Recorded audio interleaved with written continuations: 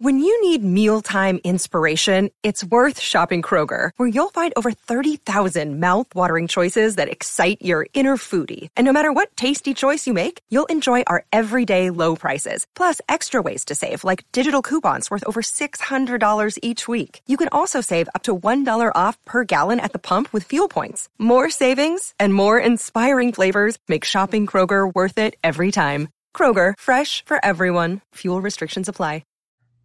Aaron Williams, who has taught me everything from propaganda to bacon and eggs to Lady Columbia. And recently I did a podcast on Sunday with this journalist, and he was scrolling through my thing like during the show. He goes, "Oh, interesting. You had on someone from the World Economic Forum." And I was like, "What?" Because he was like, "Tommy, you always have great guests." And I was like, "Thank you."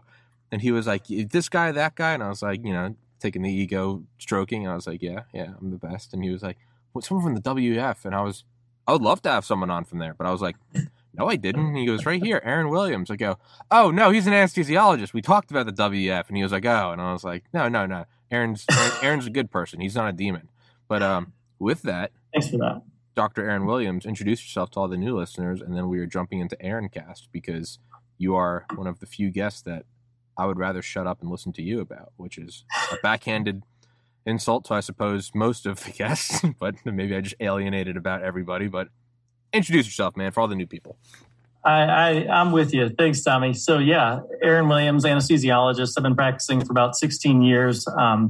Medicine anesthesia, won some awards for teaching, scholarship, leadership during my career. And, as 2020 rolled on, realized that there was a lot of things wrong with what we were being told, and they didn't match up with what reality was. So went on a journey of waking up even more, past just knowing that the media was biased and what have you. And so, yeah, now I'm trying to help in any way I can, and landed here and been blessed to be talking with Tommy a couple times and some other people trying to get the word out and make this world a better place. Yeah, man. It's again, it's a zero-sum world. If I offer like a compliment to a guest, it is like, it implies like a lack of that compliment to other guests. So, but the episodes I've done with you are some of the few that I actually go back and listen to. And mostly it's because I hate the sound of my own voice, and it doesn't matter who the interview is with. I just don't want to listen to it. But I've actually gone back and listened to it, and listened to the most recent one. And yeah, it was just one Friday I decided to have a couple beers. I ended up sitting through the entire podcast, and I was just like nodding my head, and I was cheering you on. But which got me to thinking, what else can you teach me about? It's from Lady Columbia to, the harassment and manipulation of data to make people think you need bacon and eggs, to far UV. Teach me something. And I know I'm throwing it on your back, but telling you to do my job, but teach me something. Okay. Well, let's see here. I mean, so many things I've been learning over this past year. Let's see see if there's a fun one here anywhere. I guess there's no structure. Just see where it goes. Just start talking. Okay. Well, I guess playbooks, which you kind of, playbooks quite well. So that's probably nothing new. But, all the different things that have been hidden, over time from us, which I never would have imagined, like we've probably spoken about before, that unless you believe that evil out there exists, you'd never believe anyone would hide, especially on a grand scale, anything great from people. So whether you're talking about Tesla's inventions, where he was smeared, they maybe did or didn't burn down, one of his labs in New York City. So then he goes to, Denver, but Colorado, at that point to take his lab. And then they call him crazy. They say he's went nuts, and that's why he's secluded, and they kind of have run their playbooks. That, whether it's frequency medicine, with using electromagnetic frequencies to, kill cancer cells, which has been done even since the 1930s. But was kind of buried away in the 1940s. Have we talked about this, the Rife machine? No, let's actually touch on to that, because 2 weeks ago I had on a PhD student named Martha Fowler, who has a thesis about neuro-oncology. And I obviously have no education in any of this, but it got me thinking. It made me think of like IR spectroscopy and atomic and nuclear spectroscopy and all the different waveforms, and how like from what different structures have different like resonant frequencies, right? You have to memorize all of them. Benzene had this, aromatic rings had this, and aldehydes.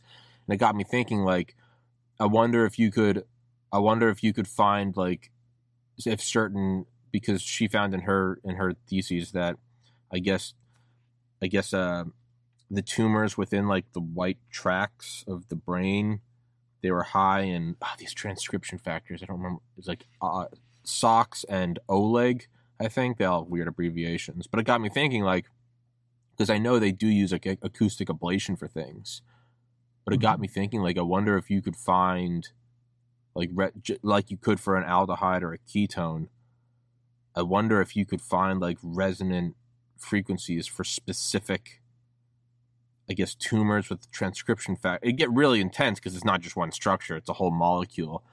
But that was just on my mind recently, actually. But aside from that, and aside from like what little I know about, I just recognize the term like acoustic or sonar ablation. That's about it. So no, I don't know any of that. The Rife machine? Yeah. So this was something that I didn't know much about either. Because I went into medical school right after high school. We had a combined 6-year year-round program. So I didn't have to take exactly the normal track. So I didn't take the MCATs, and I think I could have taken physics, but I did not. And so, I was never great in that aspect of science necessarily, but found it interesting. But I'm realizing more by the day as I study about, far UV krypton lighting and such, how little do I know about actual energy forms, et cetera. And, I'm starting to piece back now some of this from this Rife machine into what I'm studying now and trying to understand it. Now, we should pull up. So you hit on a great point. Does everything have, do different things have different resonant frequencies? And the answer is yes. I always used to think that because it was only because of the fact that opera singers were really loud that they could break glass. Yeah. I had no idea. And then I came across a video online, and it might even, it's a 6-minute video. Probably shouldn't watch the whole thing here, but it's fascinating. It'll go through and show you in a much better way even than I can. I'm going to go onto YouTube. You care if I share my screen? Yeah, I don't know how to let you share screens. Do I need to? This is something figured out hundreds of episodes. Do I need to? No. Okay. Looks like I got it. Oh, it's got host disabled participant screen sharing. That's so what I mean. In your settings. And it happens every podcast, and I always make a note of it. This has happened it's happened with authors, with physicians, with professors, and I'm always looking like a total moron. Damn it. No. You're good, man. And we're not trained in doing all this stuff, but if you find it, we'll do it. If not, I'll kind of talk a little bit about it. But basically, I watched this, and one of the first things they were talking about is how the glasses, it's not just because you're loud. You can break any of these wine glasses if you match the resonant frequency. And the way I've come to think of it over time is kind of like if you're trying to add energy to something, say someone on a trampoline jumping, whenever you jump and try to give them that kind of super bounce, you have to do it at just the right time, or else you can actually cancel out their bounce. You definitely won't help them. But if you keep doing it at just the right time, they will just go higher and higher until essentially they fall down, because they can only go so high. But that's the same concept upon which a lot of this works, whether it's sound frequencies or otherwise. And it kind of opened my eyes. It was a huge revelation to me when they went through this video and showed just how much this matters and on the scale of it, how big and how small of things will indeed respond to resonant frequencies. So I didn't figure out how to host, and I'm going to ruin the podcast if I start trying to figure it out right now. I'm going to make a note of it right now because it's happened too many times, and I'm a moron. But what you were saying about, let me share, putting it all caps in my to-do list, share screen. Good Lord. Can you put on your screen? Do you know how to put yours on? Yeah, I should be able to. All right. See if you do that real quick, and then I'll direct you to the video. We'll watch a hot minute of it. Let me. Should be towards the bottom of your screen. Okay, share screen. Mm-hmm. And let's see. Share desktop. God, anyone watching this is just going to be like total boomer energy. I'm like, what did I do? We're good. Right. No worries. And Can you perfect. Okay. So go to we found the magic frequency. This opened up just a whole new world for me. And since this time, I've even found, as you were referencing, Tommy, when I look in PubMed, and we can do it in a few minutes, there's talk about resonant frequencies of just about everything. So PubMed. Now we're searching for the magic Dr. Anthony Holland. And we start with 100 hertz. It's kind of funny. I'm IP banned from YouTube, so I can't even make a guest account. And we look through the microscope to see if anything's happening. We watch for 5 minutes. Nothing happens. We try hundreds and hundreds of frequencies, if not thousands, until we find the magic combination. Because we believed there just had to be a better way. There had to be a better way. And we think we may have found it. I have here 2 identical tuning forks, both tuned to the note A, the note an orchestra tunes to. These forks are both made to vibrate 440 times per second. We say their frequency is 440 hertz. If I tap this fork, putting little pulses of energy into it, the second fork will also vibrate in sympathy. And if I silence this fork, we just may hear the other singing its tone. We say that I'm inducing a sympathetic resonant vibration in the second fork. It only works because both forks are tuned to the exact same frequency. Now, many of us have seen this very charming young man on the internet who shatters crystal glasses with his powerful voice. But if you watch him carefully, you'll see that first he taps the glass with his finger and listens. The glass sings its natural resonant pitch. Then he takes a deep breath and sings a loud, long note. He induces a resonant vibration in the crystal glass. The vibration grows larger and larger and larger until the glass is shattered. On the other end of the scale, we have a giant bridge made out of concrete and steel, a suspension bridge, the Tacoma Narrows Bridge. Cars and trucks and buses are going over it every day. And unfortunately, where they built this bridge, there was a steady wind blowing across it. And one day this wind induces a small vibration in the bridge, hardly noticeable. But the frequency of the vibration matches the resonant frequency of some part of the bridge. And the vibration gets larger and larger and larger until the bridge collapses into the river below. A destructive resonant frequency. So on one end of the scale, we have a giant concrete and steel bridge destroyed by resonance. And on the other, we have a small crystal glass shattered. So maybe we could shatter something even smaller, something really small, something you would need a microscope to see. Maybe we could shatter a living microorganism. So maybe we could change a biological living liquid crystal with a special electronic signal. But in order to do that, you would need some kind of device. So we search the US patent database, and we find this invention by a physician, Dr. James Bear of Albuquerque, New Mexico. It's called a resonant frequency therapy device, and its purpose is to induce a resonant vibration in a living organism or cell. If I put in, say, 100 hertz, out will come 100 pulses per second. If I put in 200 hertz, we'll get 200 pulses. So now we're searching for the magic frequency. And we start with 100 hertz, and we look through the microscope to see if anything's happening. We watch for 5 minutes. Nothing happens. So we try 101 hertz. We look through the scope for 5 minutes, and nothing happens. So we try 102, 103, and so on. Over the course of 15 months, we try hundreds and hundreds of frequencies, if not thousands, until we find the magic combination. The answer is you have to have two input frequencies, one low, one high, and the higher frequency must be 11 times the lower. It's what we musicians would call the 11th harmonic. When we add the 11th harmonic, we begin to shatter microorganisms like a crystal glass. These are the first videos taken.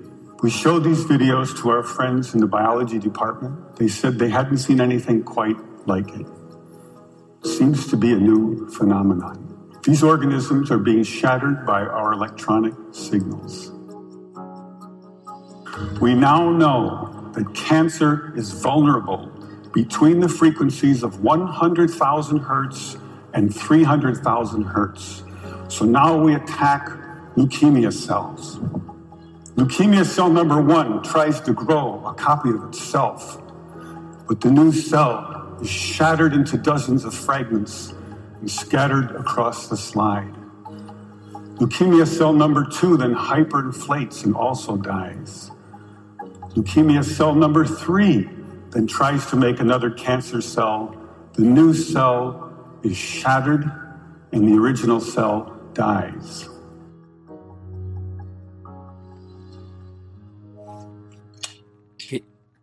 Can you still see my screen?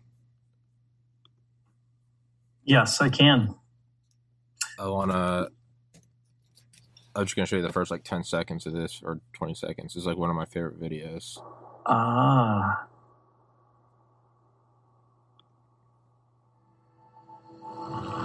But it's what originally gave me the film we were about to see has no characters.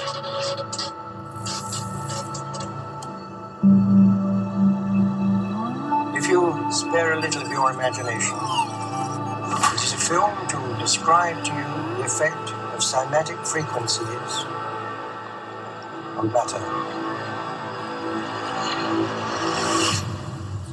It's just this part, right here.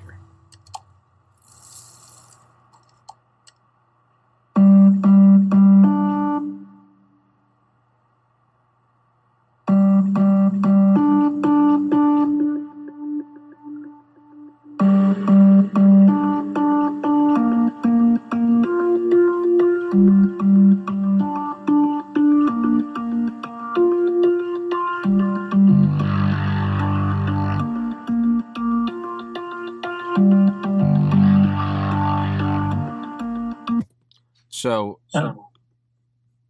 that's incredible. Yes. How do I go back to full screen?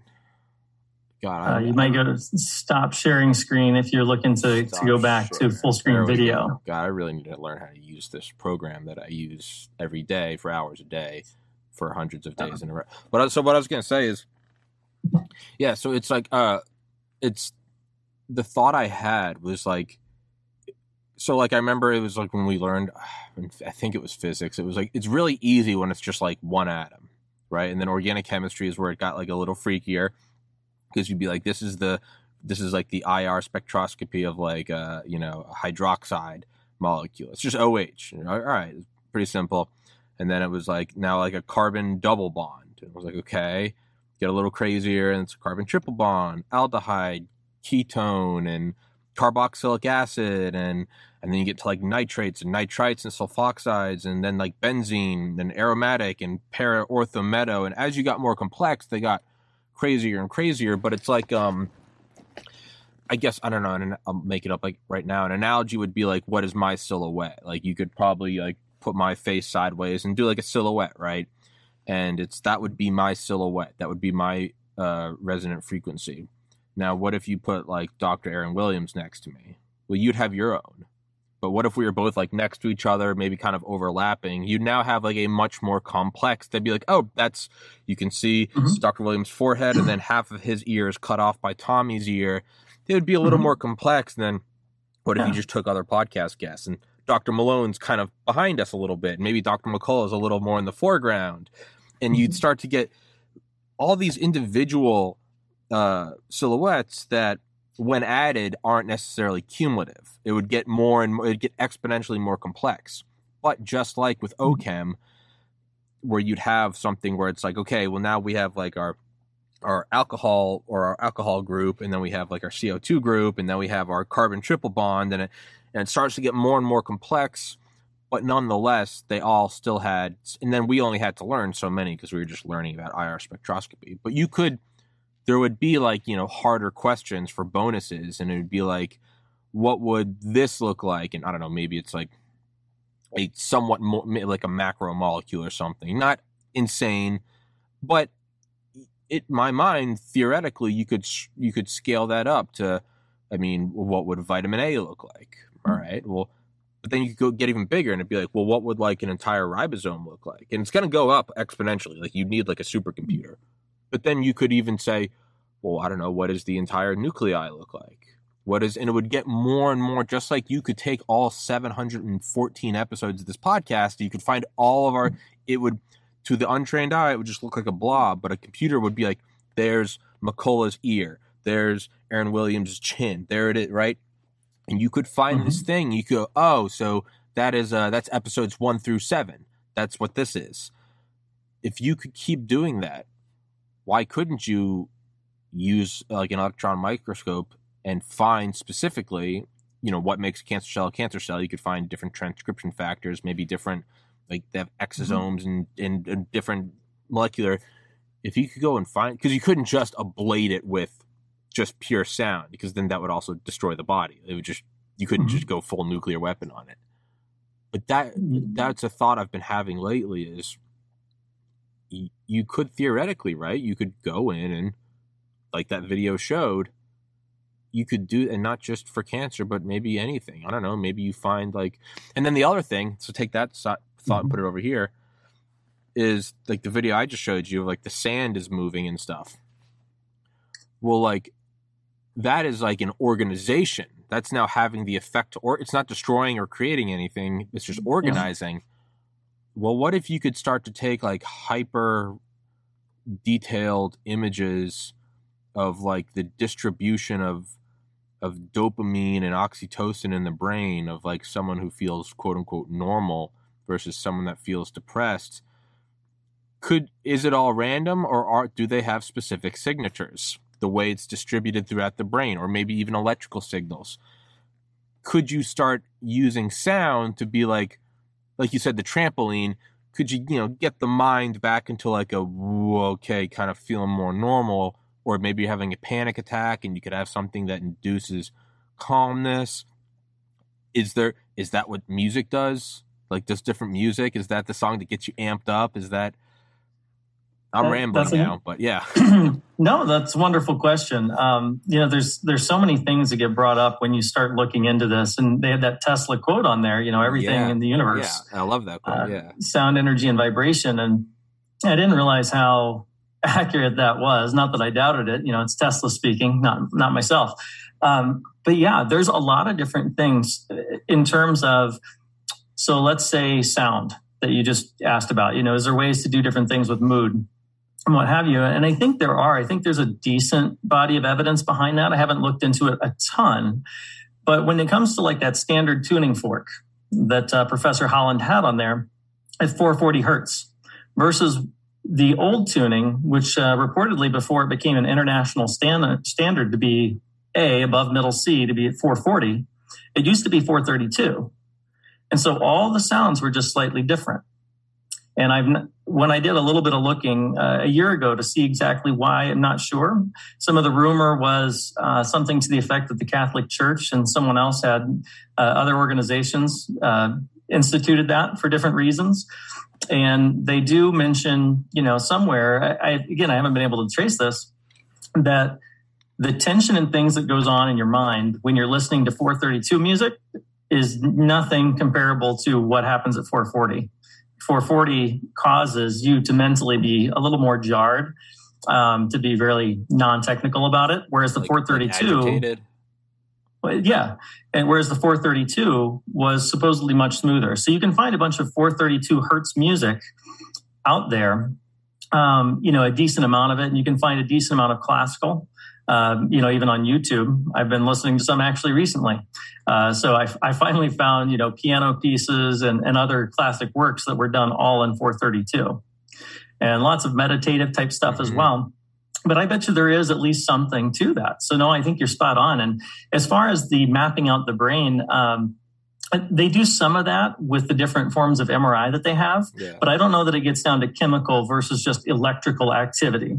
And so you see what goes on when you're stimulated in a certain fashion in the different areas. But you know what? There's so many applications.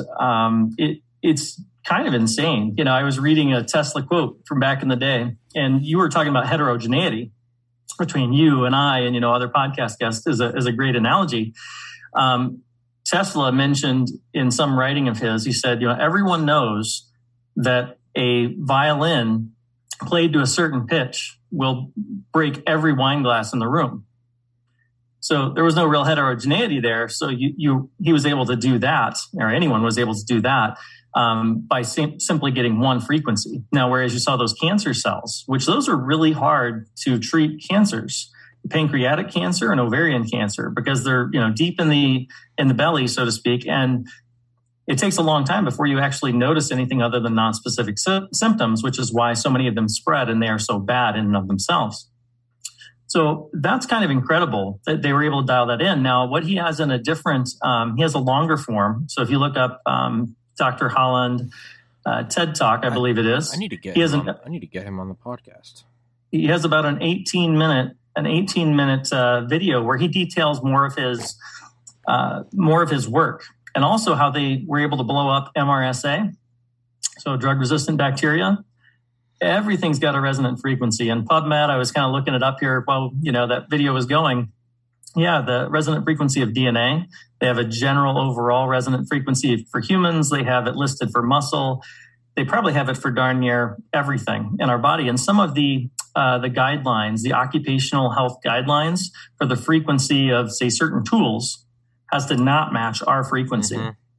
Yeah. Or else it causes more trouble for people in multiple regards. Yeah. So it branches out to a lot of things. And going back to, he had Dr. James Bear, use an example of his machine. And as far as I understand it, that was pretty close. At least the concept is close to what Royal Raymond Rife back in the 20s and 30s. I believe he was a physician. He might have been a scientist. But basically, there had a newspaper article in the San Diego Tribune circa 1936, where they talked about how he had taken 16, 17 terminal cancer patients that had been, deemed incurable by the medical field, and cured them all. And so this went wild here in the 30s. But then I don't know when the AMA was formed, somewhere in that neighborhood, but basically he came under fire very quickly for whatever and all reasons you may come up with. But eventually they tied him up in court, et cetera. And it kind of then faded away under a big smear campaign, et cetera, et cetera. Yeah. And playbooks. And I've always loved, as you know, as I think you do as well, I've always loved conspiracies, but I've always also tried to draw the line between what is my personal interest, I want it to be true, versus okay, what is it, actual things, okay, it looks like there was collusion in 2008 and none of the bankers went to jail. You're okay, they lied about WMDs. And you look at, and then there's things was there a craft at Roswell or Tesla, or you go back but I've always thought no, it would have come out by now. What COVID has done for me is really started to move my goalpost of what I now see as plausible. And I don't mean in that it's tightened it up and get back down to earth, become grounded. I'm now seeing it in real time. Mm-hmm. And we have the benefit of, we can do our sort of own organic guerrilla parallel media, podcasting, texting, or if it's not texting, you go on Signal or Telegram. You can do all these weird things. So it's a lot harder to squash or to control the narrative. It was a lot easier 100 years ago. We just had to have a couple, newspaper companies just go buy off or threaten a couple CEOs, and then you control the word of the land.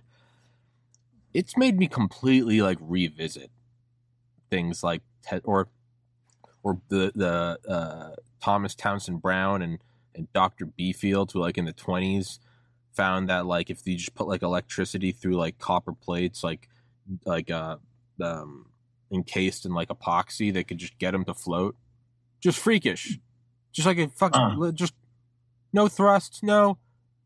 Then you look at it and you're like, what? And then there's all the conspiracies around that, like it was all kind of bought out or shut down. You look at who's that guy Tom Ogle that like built an engine that ran off water and then mixing water, or not even pure water. He could just like mix it with gasoline. You just like increased your efficiency by like 100-fold. Tank of gas lasts you like 6 months. And then he was found dead in his car in the desert. I mean, it starts to, the day Tesla died, the FBI raided his apartment and took all of his papers, brought it to the DOD and I think the ONI, Office of Naval Intelligence. Didn't he had I think there's actual like grainy video of it, but he had an RC boat, like a remote control boat that he was using in like a pond in Central Park in like 1898, and it looks like a time traveler because he's like holding a device. It looks like you as like a kid, driving a car around, but it's 16 years before World War I. Yep. And normally you'd go, or me at least, I can only speak for me. Normally you'd go like, it couldn't be that. The conspiracy couldn't be that great. Seeing COVID in real time, seeing literal like double speak, and you're like, they're like, there is no alternative treatment, and it's like 246 million people in India are using ivermectin with 0 new cases. Japan is using ivermectin, and then you look and the guy in the white coat's like, ivermectin doesn't work. You can't not revisit every old, and now granted, you're like, well, no, I don't think the earth is flat. You're like, I don't think it holds water. Yeah. Man, how many things have been shut down? If we're seeing it in real time and they still have the audacity to do it despite our ability to kind of move around it with alternative media, what was going on when there was just like 2 newspapers, only the rich had radios? Yeah. No, that's a great point. I think this COVID thing has been a big eye opener. I mean, it's been a blessing. Would you been able to talk me into paying attention to potential conspiracies, true ones, and digging into them and spending any time with it? No, I don't know why I would have ever, because, generally thought the best of people and of big institutions. And it seemed, incomprehensible to me that you might do my podcast to talk about the history of anesthesiology or something. Big Dr. Williams coming on. Sorry for interrupting, but that Malone might come on here and sorry, I keep interrupting you. Yeah, no, exactly. That would have been more of the topic. But when you do see it, when there's tons of evidence behind it, you start to realize that the world's much bigger than I think the way we usually just go along, about our business, whether it's in medicine or whatever. We're just kind of going along doing, we're doing a lot of people doing a lot of great things, but you don't step outside of that. You kind of do, your work, you do try to do well with that. And then you try to live a good life outside of it. And that's pretty well it. You're not trying to, go out and figure out what's wrong with the world and do a root cause analysis on it. Why do we have all these things going on and how do we fix them and how do we gather millions upon millions of people to be able to recreate systems and to fix things that have gone astray over time. But COVID now, watching, speaking of the double speak and all the manipulation, watching what they're doing to the Canadian truckers, for instance, now it doesn't seem crazy to me anymore. I know it's real. But, watching them, throwing out all the rhetoric, all the innuendo, the insinuations, all these things, but they're not showing that, the people got trampled. They even said that a woman had thrown a bicycle at the feet of the horse trying to injure it. And so that person was apprehended. When the video actually went, at least what I've seen, it was a woman on some small scooter just sitting there and got trampled by the horse. didn't throw it at its feet. Nobody did anything trying to hurt the horse. So that's what you get out of, the police report, then through the media, and you go, oh my gosh, is it really this bad? And, in many cases now, it just is. They're out there, they had bouncy houses out there, and they were like, singing songs, and, there's people doing prayers everywhere, all these things, yet all you hear from the media is the direct opposite. Or when they come together, here's one of the interesting things too, and you're probably aware of this, Tommy. Whenever we had some of our rallies locally here, right after the mandates dropped for the hospitals, when they would come, they either wouldn't show any of the big aspects of the crowd. They'd turn it around to an angle where it looked much more sparse, or they'd come at the ends and do it. You could tell they were trying to pick people that they could make a narrative with. And for instance, I was there one day, and I was, fairly dressed up, and, they did a little interview with me, and none of that surprisingly made the cut for what went on the news that evening. Not that they don't make cuts. That said, you can tell there's an angle, and they're doing that same thing in Canada where they don't show any of the footage.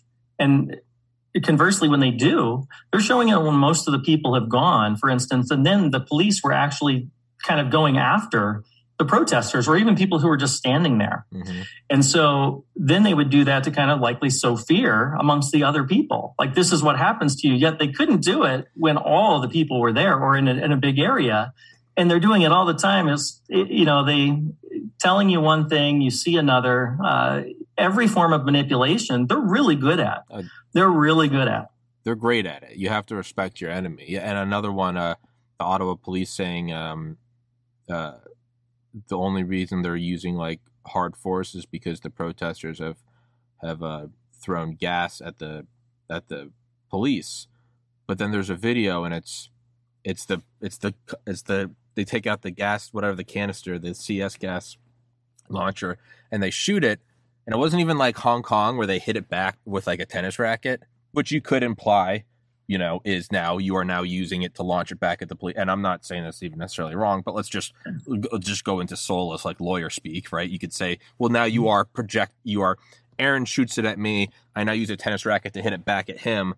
In that moment, I am directing tear gas at you. But it wasn't even that. They were shooting it and like towards the crowd, and someone they were all moving away, and someone kicked it back, and it went back towards the direction. They're like, well, the protesters are now using tear gas against the police. And it was like, Tommy, I'm doing this. And it's like, well, Tommy is now hitting this fist with his cheek, so we're going to keep punching him. And it's like, and then the easiest thing is just agent provocateurs. You just put someone in there with a Nazi flag. It's the easiest thing. You want to discredit anything, you walk in there with hey man, give me $100. Yeah, dude, I want to buy some beer. Yeah, I'll put on a balaclava. Give me do this. There you go. Give me $100. Mm-hmm. I don't know if you saw it, but the hotel where it was being waved from. So take that aspect. I don't know if you also saw the leak between the Canadian, someone screenshotted. I think it had to have been one of the Mounties or something, which means that they're actually sympathizing with the people. But it's a screenshot of a conversation between some of the Mounties, and it was like, "Did you see that bitch get trampled by the horse?" And they're all like, "Yeah!" They were cheering it on. And they were like, "We're heroes! Let's lay it down." But it was geotagged from this hotel or whatever, right? It's like a 5-star hotel, which is whatever. That's just where they were. But who knows? Maybe the 5-star brought them in to bring whatever. That's not important. But what is important is the cafe that they were in the 5, and there's pictures of them all texting. It's there, so someone leaked it. Is the same. The terrace of that cafe is where the Nazi flags were being waved from by a guy in a mask, where the Mounties were staying. Furthermore, it's a 5-star hotel that all these blue-collar workers who are driving in, they're driving in to protest because they're losing their jobs. They're not buying 5s. And even if they did, well, Tommy, a lot of money was donated. Sure, let's play devil's advocate. Maybe some of the truckers are being assholes and they're like, let's go make a vacation out of this. I learned last night that the Canadian government, under their War Powers Act, actually started buying out all the hotel rooms which I'm not Canadian. I don't know their constitutions or whatever, that maybe they were allowed to do that. I don't know. I'm not going to argue that. They started buying out all the hotel rooms. So even if you did have the money, even if they couldn't freeze the give, send, go, they're like, let's deny the enemy the asset. So they bought out all the hotel rooms. So even if it was a trucker who was, I don't know, a retired billionaire who decides he wants to be a trucker and he was like, let's go stay at the 5-star, you couldn't even do it because all the rooms were booked. It's not that the prices jumped. They were outright booked. So there were no truckers possibly in that cafe, in that hotel, where the Mounties were, texting about trampling, on which the terrorists geotagged on Twitter, waving the Nazi flag. Demonic. However, just like you have to take snippets, you can't show this whole podcast if you want to discredit us. You're going to have to find the 1-second bit of me going, maybe the earth is flat, right? And you smiling, and they're like, Dr. Aaron Williams. The reason why they have to take snippets from Rogan, because they can't show the whole 3 hours of you see it for what it is, and it's just a discussion. All this stuff to me is good. And it's because the sun is so bright that you have to close all the windows, you have to put blankets over the blinds, you have to lock the doors and turn out the power. You have to cover 100% of my field of view to convince me that there is no sun. And if something slips and a little ray comes through, they're gonna have to slander that ray. They're gonna be like, oh, that's a racist ray. It came through and it's not the norm. Okay. Artificial something. They could do it in the 20s and 30s. It was a lot easier. But what happens now when little pinholes are poking through everywhere? And you're starting to go, is there a light out there? And they're going, no, there's no light. The light's racist. And not only are you starting to see more light because of alternative media, you're also starting to go, hey, look at these government workers patching up light. To me, as bad as this all is, I can't help but feel from like 100,000-foot view, and sorry, I know I'm ranting, I can't help but think that or believe that this is sort of like a growing pain for humanity. It's the dissolution of the elite's control over the media. It wasn't going to be easy, and it wasn't going to happen overnight, right? We look at history, we go, in 1775, there was an America, and then there was. And then there was World War I and World War II, 9/11 happened, and now we're here. It's very neat and concise, and it's like, there are these long swaths of MLK, got rights, the end. And it's like, and then the hoses and the dogs and the marches and the riots and the Weather Underground and COINTELPRO, and it's all very messy. I think what we're seeing right now, you know, the CEO is saying this vaccine's safe and effective, and then, you know, the vaccine injured people. I had one on last week. I'm having another tomorrow.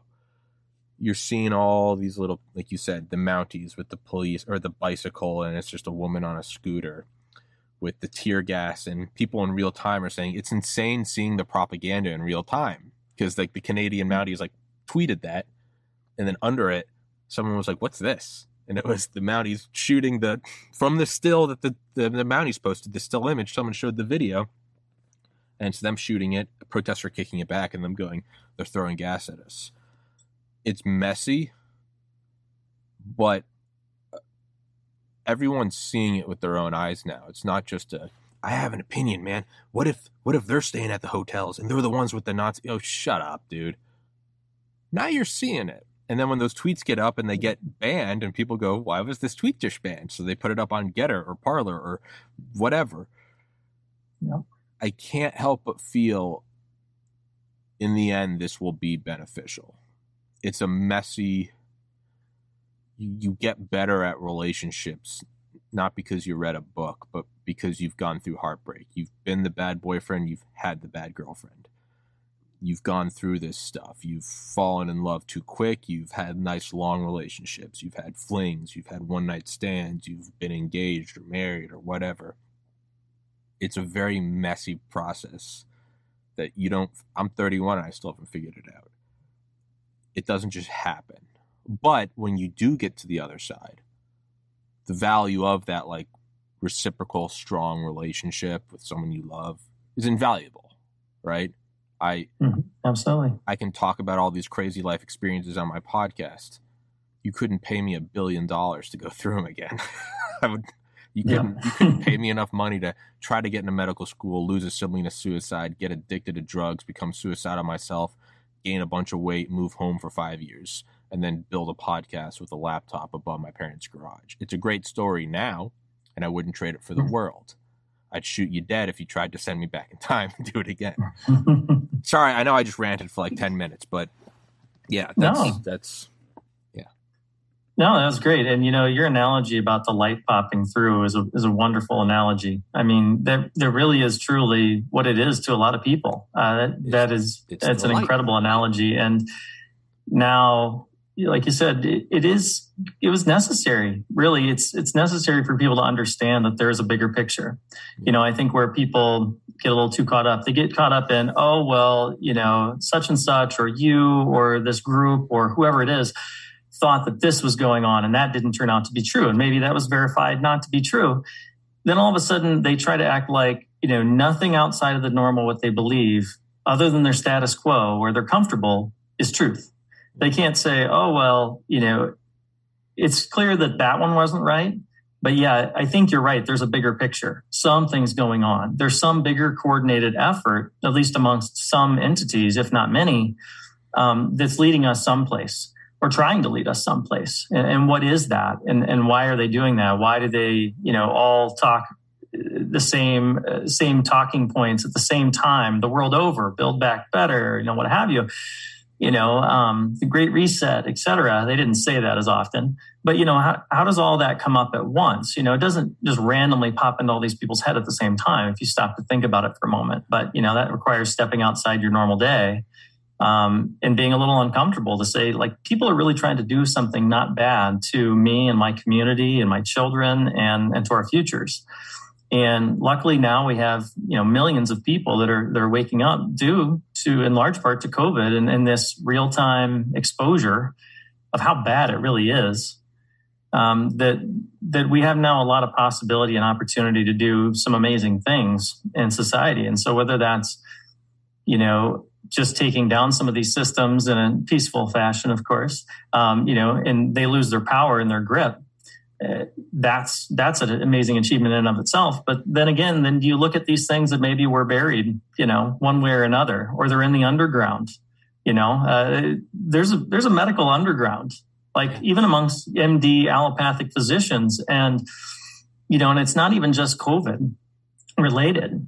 And you realize that all these people have seen the information, physiology, have done some of their own testing and or looked at it and said, there's something to this, and had great success doing so. But if they were to ever come out and say they're doing these certain things and helping people, even if they'd have great testimonials about things they've improved and or cured for people with alternative treatments, you immediately get ransacked.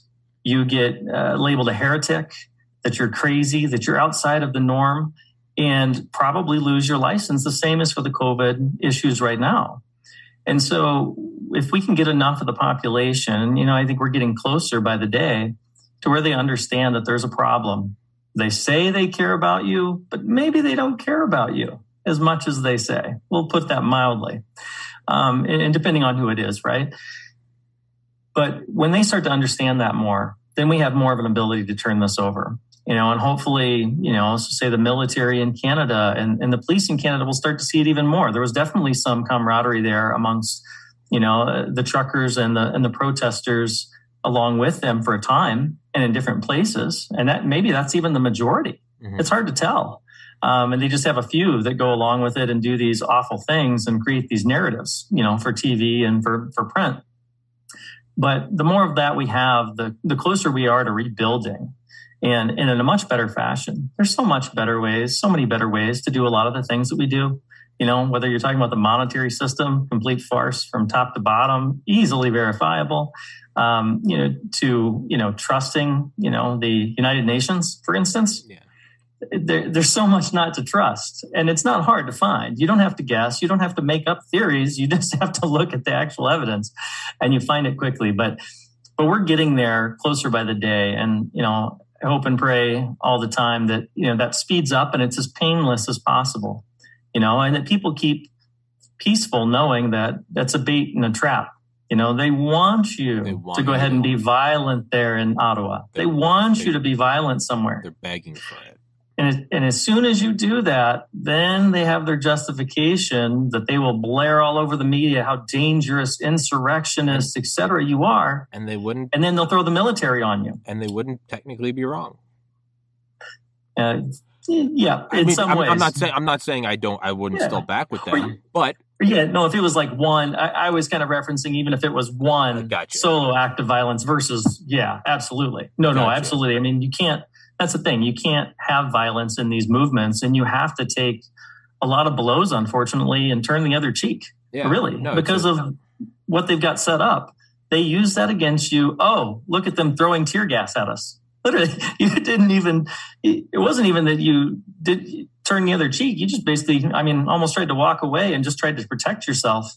And yet that goes that way. So, but I think by the day it's getting better. And so I have a lot of hope, and hopefully, today 2/22, at roughly 2/22 in 2022, a lot of twos, right? 2.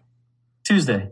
And, with Far UV, hopefully, if I can hopefully get this video done shortly, hopefully that's going to help a lot of things, because a lot of this that's in debate right now is about whether you can go into public spaces without having injections, without, having a passport and all the things that then go behind that.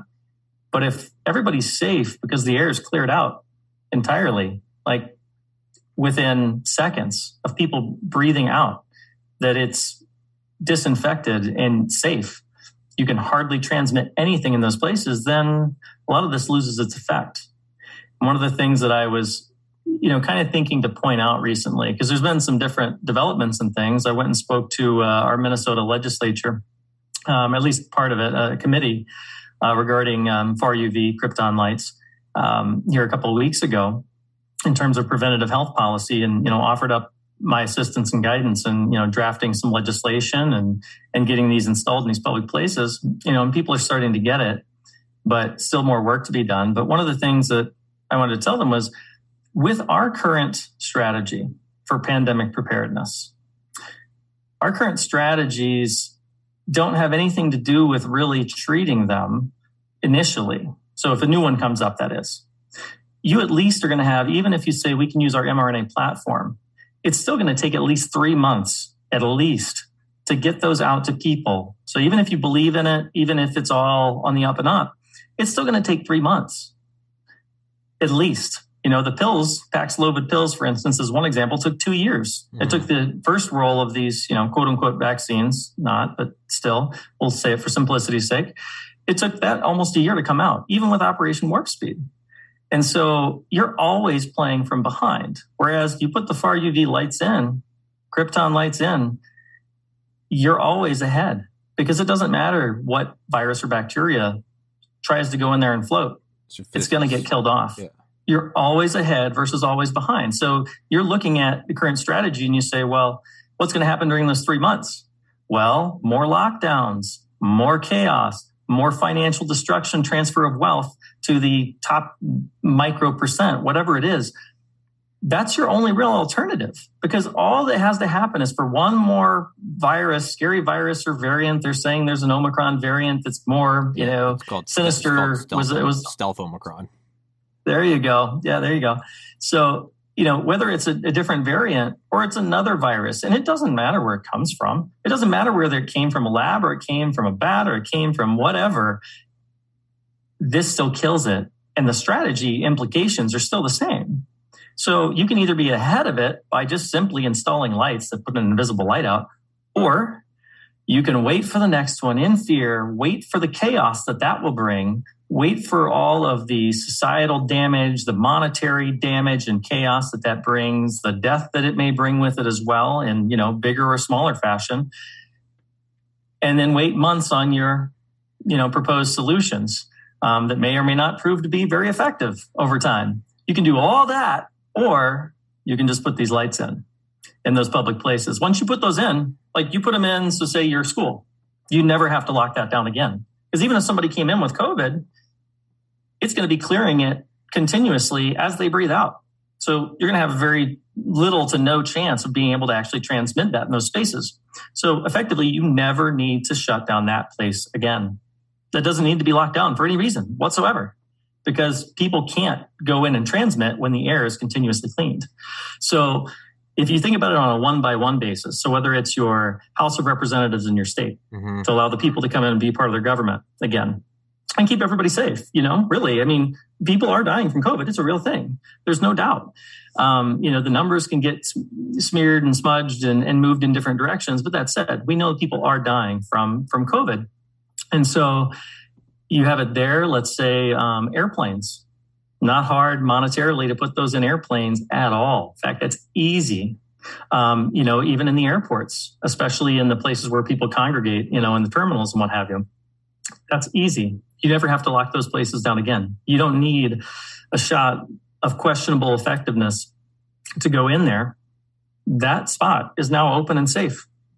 There's not really anything else to do with it. And that's the simplistic beauty of it. Once you put them in, you never have to lock down again. And you'd even have, right? You'd have places, right? I mean, it's, and I obviously can't fact check it, and I don't know if it can be. But was it Zelenko or isn't it widely speculated? Some doctor said, like, he personally has treated, like, the families of all 535 members of Congress with, like, ivermectin and hydroxychloroquine. I don't want to be fake news. I could absolutely be wrong. But you can kind of see where, like, obviously, like, the rules don't apply. That's nothing new. That's nothing new. But when you see things like the military or something, that now there is, but it's kind of no bullshit. It's about being the most lethal force, just period. It does not matter that they're going to do it. And you said it's being used in the Pentagon. I would imagine you'd start to see it in a place like, because the virus is real, like the virus isn't a conspiracy, it is real. What if you have like a VIP, like a Donald Trump or President Biden, who are both up there in years? There's something on like Air Force One. Maybe every time someone coughs, they can't worry about, do we need to land and not use the plane for 14 days? At that level, they don't care. Or maybe something like NASA, the International Space Station. Isn't something like $3 million an hour when they're up there per person? I have no idea. It's insane. They're not playing the whole, safe and effective. They're going, hey, look, do these lights work? Yeah? Okay, we're putting it up there in the space station. This is worth so much money. We're battling the Chinese and the Russians. Like, it has to be up there. I think that's where you're probably going to see it bleed out from. And like we talked about the Mounties or whatever, or the light, then it starts, literally and figuratively, it starts coming through. That's where you're going to see it, is the people that the kind of no bullshit, that's where I think you're going to see it, is not because like we know it's the best. You're going to see a bunch of people like in Congress who they don't care about the PC nature of it. They're like, look, I don't want to die. I'm 80 years old. Like I can't get COVID. That's where you're going to see it. And then it's eventually going to slip out. There's going to be a camera somewhere. Someone's going to catch someone on a hot mic, and then it's going to cascade downwards. Yeah. And I think, it's really interesting. And as I kind of like have been trying to talk to people about this for over a year, and trying to figure out, well, what are all the mental barriers aside from like my lack of understanding of physics? When I heard UV, I thought, whoa, skin cancer and, whatever, but I kind of kept soldiering on. And so I got through it, but most people don't get past that and actually look into it. But once you look into the physics of it, you know that. But one of the things that I've noticed is that one of the biggest reasons is that most people haven't heard of it because it lies in between, kind of a crack in between the world of medicine and the physics world. And so you have these physicists who are the ones who are basically doing most of this research. Okay, they're doing most of it, some of it in conjunction with the companies, but because they have to have the actual materials, they don't have their own, they're not widely available. And so they're doing these studies and coming up with these great results, but they're not physicians, and they don't show up in our medical journals. So it might be like a couple of them in the Journal of Hospital Infection that a lot of people don't necessarily read. But physicians aren't really trained in that. It's a real passing glance. And so it just kind of sits there in this little niche. And so nobody really knows. But yeah, as you get it out more to people, they take the time to understand it. And they also see that, wow, it's in the Pentagon. Well, they must trust that pretty well, because that's kind of a big deal. And they get it to the people. I think it's going to branch out even more. And did we talk last time about the school district in South Carolina that had installed them in 331 buses and in their schools? No, and we will. I'm going to use the restroom real quick. Welcome to Aaron Cast. Aaron, monologue. I'll be right back. Sure, sounds good. Yeah, he had a good point, a great point too, with in regards to the rules for thee and not for me. Because one of the most important and telling things if those reports are true, and it sounded like there was a fair amount of evidence behind that Congress was getting treatments like ivermectin, hydroxychloroquine behind the scenes, you're not just talking about financial incentives. You're talking about them withholding from the people things that could possibly treat and or cure them, or at least decrease the severity of their disease. And they're withholding those. They didn't just withhold financial benefits. That's a problem. That should tell people, if indeed those are true, that sort of thing should tell people where the priorities lie. Sad state of affairs, uncomfortable truth. That said, we have to know that there's a bigger picture. So we can all band together and do this. And this Krypton lights, which is a lot easier to call it that than far UV, I'm finding, and keeping people's attention and not bringing fear, is one of the best ways that we'll do it. One of the absolute best ways that we can kind of help society, bring things back to the old normal where everybody can stop, take a breath, reassess. We stop with the death and destruction and chaos, and actually allow ourselves a chance to breathe, not be fighting each other, get on the same team again, which is not the way society usually rolls, but there's a lot of influence from the media there. But we can and will do that. It's just going to take a little concerted effort, and I think Krypton Lights, we're going to do it. Going to help do that. Thank you very much. All right, schools. Yeah, so schools. So Sumter, Sumter County in South Carolina.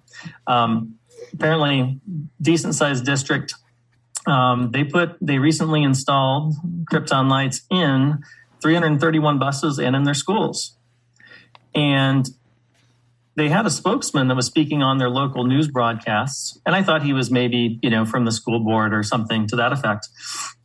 Come to find out, he's apparently a part of, maybe even the chairman of, I haven't fully verified this, but the chairman of Democratic Representative Clyburn's campaign, because I guess that's close by his district. They were championing this, talking it up as he should. That's a fantastic accomplishment, talking about, how the schools down the street, I don't recall which district it was, but referenced a different district or set of schools down the street and how they had seen a dramatic or a, precipitous drop in all their infections as soon as they put these lights in. No surprise. That's the way they work. That's what they do. Mm-hmm. But talking that up and again, so it was Democratic Representative Clyburn, a high-ranking, long-time serving Democratic representative's campaign that championed this in this district. And not just for those kids, but also for the people at home that might be high risk. You're also decreasing the chance, especially for the older kids who can get it and spread it more readily, of them protecting also the community that way. And so it's an incredible thing. Just now we need more people to know it and understand it. And because it's so hard to condense it down and get people to understand, dispel the myths, get over the cognitive dissonance that they haven't heard it from the CDC or wherever, even though it's got Harvard, Oxford, mm-hmm. Hopkins, you name it on the list, NASA, Boeing, etc. It's hard to condense it down in those few minutes, but you hear about it in the school district down the road. You hear about it from a high-ranking Democratic representative's campaign, helps push it into there.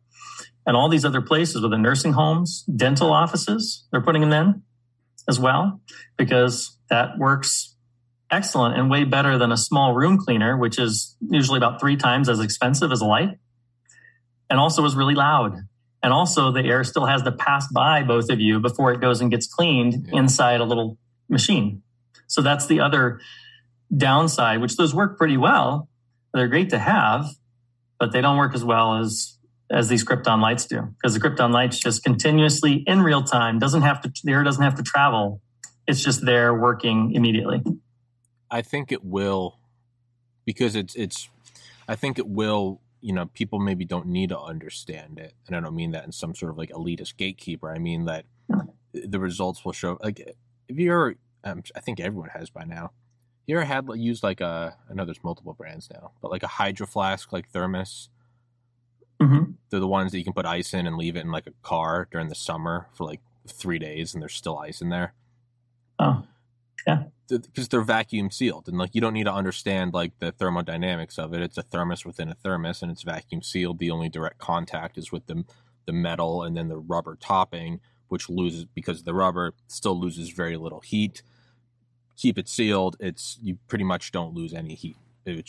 You obviously lose some heat. Not important. We get into thermodynamics. The point is it works great. Hydro Flask doesn't do, maybe they do now. They didn't do for years. They didn't do any advertising. None. Not billboards, not magazines, not commercials, not on the internet, not banner ads, not emails, nothing. Not in stores, nothing. I remember the first time I saw it. It was me and my roommate at the time, and it was 2014 in Georgia, and it was in August. And as adults, we were smoking pot in our attic. It was so hot up there. It was so hot that, I mean, Georgia in August is one thing. In like an insulated attic with no AC, we just went up there, and we eventually used it for like a yoga room because we would just sweat so much. But I remember we were smoking, and I was so thirsty. I was coughing. My buddy like gave me his thermos, and I was like, "Oh, thank you so much, man! Like ice water." And we, whatever, went back down. And I think like the next day we came up again, and we smoked some more. And I was like, "Oh my god!" And he left, and I was like, "I'm so thirsty." And I saw the thermos, and I was like, "I need it. I don't care how hot the water is. I know it's going to be cooking." I was like, It's because, again, Georgia, you get used to it during the summer. You leave a water bottle out and you maybe come back from the gym. You're like, that water's 110 degrees. And I remember picking it up and hearing like the clinking. And I was like, there's no way. And I was like, he must have refilled it. And I asked him, and he was like, oh, no, man, it's great. It's a Hydro Flask. And he explained to me the vacuum seal. And I was like, I was all cocky because I just graduated and I was like, got into med school. I was like, that's not how that works. And, so finally, like, he like let me use it, and like I purposely like left it in the attic for like 3 days and went back up there and was like, this is shattering my brain. And so like I bought one, and it worked again in Georgia. It worked so well, and my girlfriend at the time was like, and I was like, look at this, it's amazing. And she got one, and then my cousin got married that summer up in northern New Hampshire, where it's not hot but it's cold, and we got him one for his wedding. And it's a small town, maybe like 50,000 people up there. And he got one. And he kept everything warm when they would go snowmobiling for days. And so he got one for his wife. You go up to the next year, we went up to that town, everywhere. Every person, every steel mill worker, every sanitation guy, they're everywhere. And the point of me saying all this is Hydro Flask never once ran an ad. But I guarantee you, if I could get someone on here from Hydro Flask, I could be like, could you go into like your sales? Could you map it out? Did your sales start in northern New Hampshire? I'm just going to go out on a limb and say July 2015. They'd be like, oh, yeah, that's where that one started. And then, yeah. No one needs to understand it. They're so effective. They're so amazing that people just bought them. It didn't matter how expensive they were. They just bought them. So the point of that whole rant, and we are not sponsored by Hydro Flask, but I will happily shill Hydro Flask on this program, is when something is so effective against something that touches your everyday life, the water's too hot, the hot fluid gets too cold, and then you just have this thing for a reasonable price. It's just some weird sort of magical device. That's what I think would happen, is you almost wouldn't even need a run. It would just be, no, you don't need mandates. We have these lights. Like, what are you talking about? Like, no, none of the kids get COVID anymore. No one in this whole district. Bullshit. I got into medical school. Let me see that. And you'd be like, wait, what is this? And you look into it more. I think that's what will happen. And I'm sorry for just pounding that down your ear, but that's what I think will No, happen. that worked perfect, actually, Beautiful. Because I didn't know how the Hydro Flask worked, yet I have one. So that's a perfect example. Bingo. I really don't. But, and for skeptical, it's always writing that line between trying to get something for the skeptical people and or the medical scientific community. But if the rest of the people know, like, hey, this is working fantastic, and people are not getting infections from these places, you can still get infections at home, but the amount of spread that comes from home versus in public places is a totally different thing. If you think about mapping that out, and then how much mingling do people have in social circles, but if you stop the spread and the transmission in the most heavily trafficked public spaces, I don't know what percentage you knock down a pandemic, but it probably won't even be considered a pandemic. Doesn't matter what is thrown out there. You're going to be able to actually isolate those diseases in a reasonable fashion without mass isolation of everyone and quarantining the well and closing out spaces and, throwing draconian lockdown measures and all these other things. You don't need it anymore. Like you said, if people start to know about the school districts, et cetera, then hopefully, they'll just be like, hey, if that works, great. Let's just kind of roll with it. So we just got to get still got to get the information and the word out there.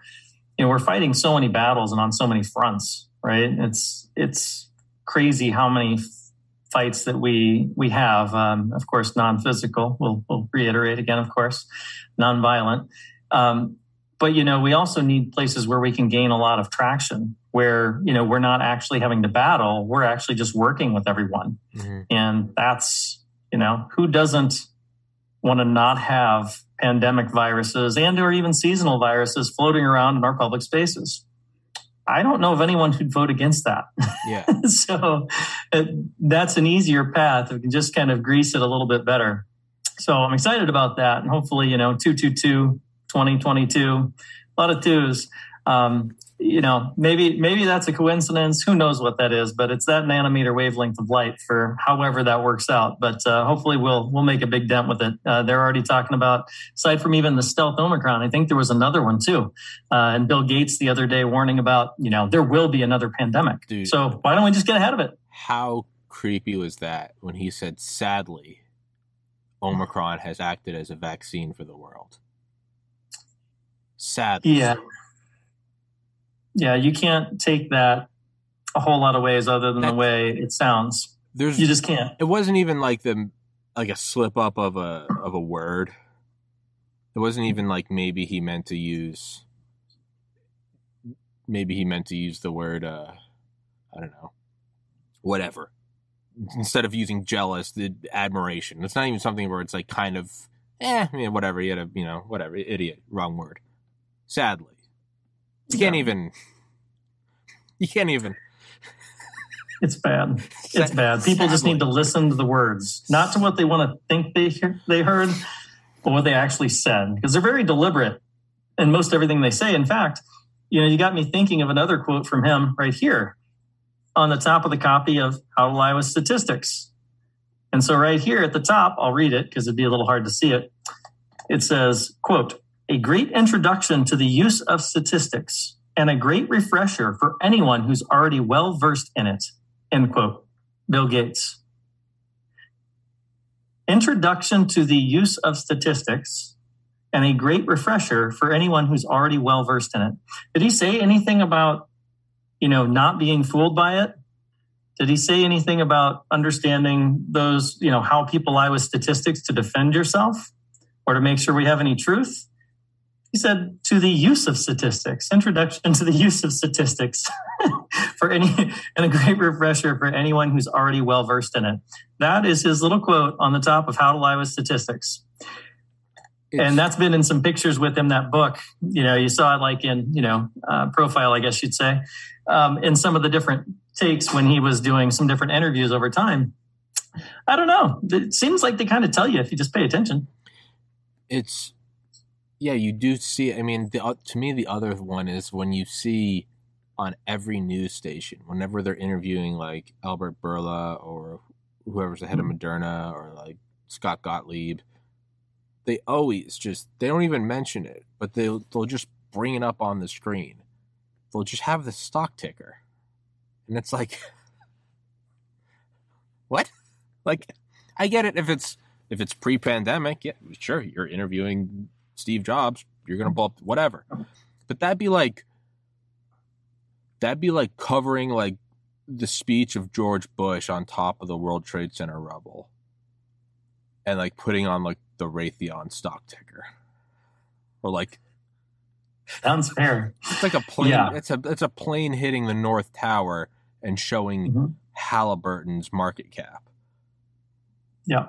I mean, yeah, the world's just a bit upside down, you know. You just have to just pay attention for just a few seconds to kind of figure that out. Well, and that's the whole, you know, the party's final and most important order, right? 1984, it was to reject what your eyes and ears tell you. You have to look at it and go, there's a horse trampling on a woman. And you have to go, no, this is good. This is good. You have to look at like little kids on bouncy castles and you have to tell yourself that those are domestic terrorists. You have to tie the knot in your head. It's the only way. They recently, you know, the good thing is that the more peace, the more of those things you bring, the bigger the contrast and the easier that light is to come through. You know, it pours through a lot bigger hole. And recently they had an article, I think it was just this last week, about what they have a new form of terrorism called paper terrorism. Is that the crypto or is that the finance or is that something different? Where people are essentially, the media was deeming it paper terrorism and or whatever entities. I didn't hear whether that came from the FBI or who that came from, but it was at least on an NBC broadcast and an article. And what it was saying was that people who were going after school boards and serving them papers saying like, hey, we're going to go after your bonds and or whatever, you know, for lawsuits, they essentially dismiss it in a very good, you know, propaganda-ish fest, should I say. And in there, they really focus on it them being paper terrorists, paper terrorism. So now it's like, soon it's going to be feather terrorism and little kid bouncy house terrorism, like you were alluding to. That's what we're getting. You get that far, but it's almost it exposes itself. It's almost like you have to take the win however you can get it. You know, ideally we all snap out of it today. The bad people would just become good and it'd be, you know, but we've been wishing for that since the dawn of man. It hasn't worked. But you can kind of listen, like even the people that, there are the people that are just so brainwashed, right? They're looking at it and they're going, bouncy castle, this is paper terrorism. They're gone. RIP. They're gone. There are a lot of people who will never admit to going. Like, I know, like, I'll have on a guest or something or a doctor, and I'll have people like privately message me like, dude, I thought this whole thing was a sham. I thought it was so weird how no one can talk about ivermectin. Like, I can't say anything, I'll lose my job. Or like, dude, my you know, my in-laws they won't talk to me anymore. But like, dude, I feel the same way. And I'm like, I feel bad for them, and I'm like, it's your responsibility to stand up. But at the same time, it's like, take the win any way you can. There are a lot of people who online will either just like not contradict the party line, or they might even go along with it and be like, good, I'm glad they're restoring order in Ottawa. In their heads, I think there's a lot more, and this is just my own opinion, I think there's a lot more people who are like, in their head, they're going, dude, this is fucked up.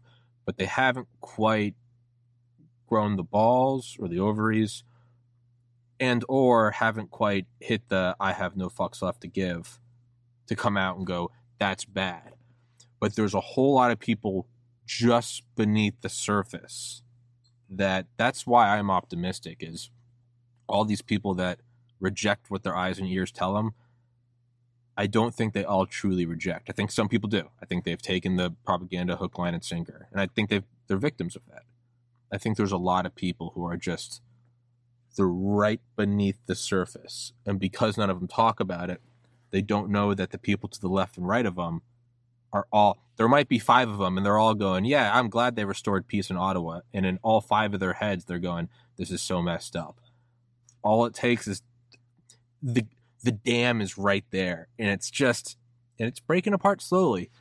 That's why I'm optimistic, is because when you see people going paper terrorists, or parents going to school boards and they're like domestic terrorism, and then you're like, honk honk that's a white supremacist like dog whistle. I mean, dude, I don't care how many people retweet it. There's no way there are some people going like, hold on, honk honk. Maybe, and I don't believe it, maybe they could go, build the wall is a white supremacist dog whistle. No, I think it's good to have strong borders, but there's also probably a lot of racists in there. Sure, I get it. I lived in South Georgia. There are. But you're slowly moving a honk honk, or that article, freedom, the one's belief to an entitlement to be free is a white supremacist call. Freedom? What about Civil War, liberation of black people? Freedom? It's getting more insane that although I wish we would all snap out of it, that's the point of this whole rant, is screw it. Let them keep going. They're discrediting themselves every day. Honk honk. Paper terrorism. All right. Yep. Keep going. And just keep, everybody keeps slowly pushing on the house of cards, and we see how many cracks there are in it, how much light keeps poking through. And, it's when it's built on lies and ill intent, at least to whatever degree, for, whatever position they hold within these things, whether they're just following orders and don't really know, or on up the chain and they full well know. Regardless, you're going to lose. And that's just what's going to happen. The truth's going to win out eventually. And right now, has there ever been? I don't know. We didn't live through a whole lot of different times, and I was busy only thinking about medicine for, a large, chunk of my life. But has there ever been a time when this many people were really awake? I don't know. No. When my mom is like up to date on like red pills, like my mom who, always just, no, Fox News is going to tell the truth. When she's like, I'm starting to think they're all in on it. I'm starting to think Pfizer's bottom off. I'm like, I never in a million years, like when I go up, like my mother, the straight laced, like didn't have a beard until her like mid-20s. When I go up to, her and my dad are retired, and I'm like, I pull my back, shoveling snow or something. She's like, oh, why don't you just try this like weed cream? And I'm like, who are you? And what have you done with my like Catholic mother who thought this was the devil's lettuce? She's like, oh, it's great. She's like, you can't, none of the doctors prescribe it, but like the CBD is great for inflammation. I'm like, who are you? And like, what butterfly has blossomed out? But that goes for everyone. There are so many people. Yeah. Who are times are changing. It's not just medicine, right? It'd be one thing if I'd be biased and I'm only interviewing doc. There are people from everywhere going, now you got the crypto crowd on it. Because the Trudeau's War Powers Act, and they're now cryptocurrency financing under like the Terrorist Act, and the FBI just started a cryptocurrency unit. Now you have people who are just shilling crypto, who are apolitical about everything. They're just like, hey man, and the Fed, they're like, we're just, we're making money on this shit. And now they're going, wait, this? They're like, do you really still think this is about the virus? Do you really still think it's about the virus? That's, dude, you're trying to pull a fast one on the people who are going at the core of the core of the core of conspiracies. The Fed. Those people are so far gone red-pilled. They make you and I look like normies. You're trying to pull the wool over their eyes now.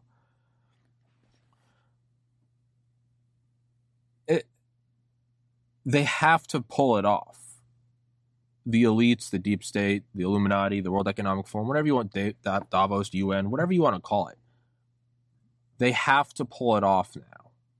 Whatever it is, a global coup, totalitarian dictatorship, the end of history, digital technocracy, because they've burned so many bridges.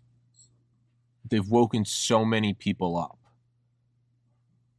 It's like you're robbing like the Louvre or something, and you've set off so many alarms. You're at a point now where it's like, dude, stop tiptoeing. We got to run because we're going to jail or we're getting away with this painting.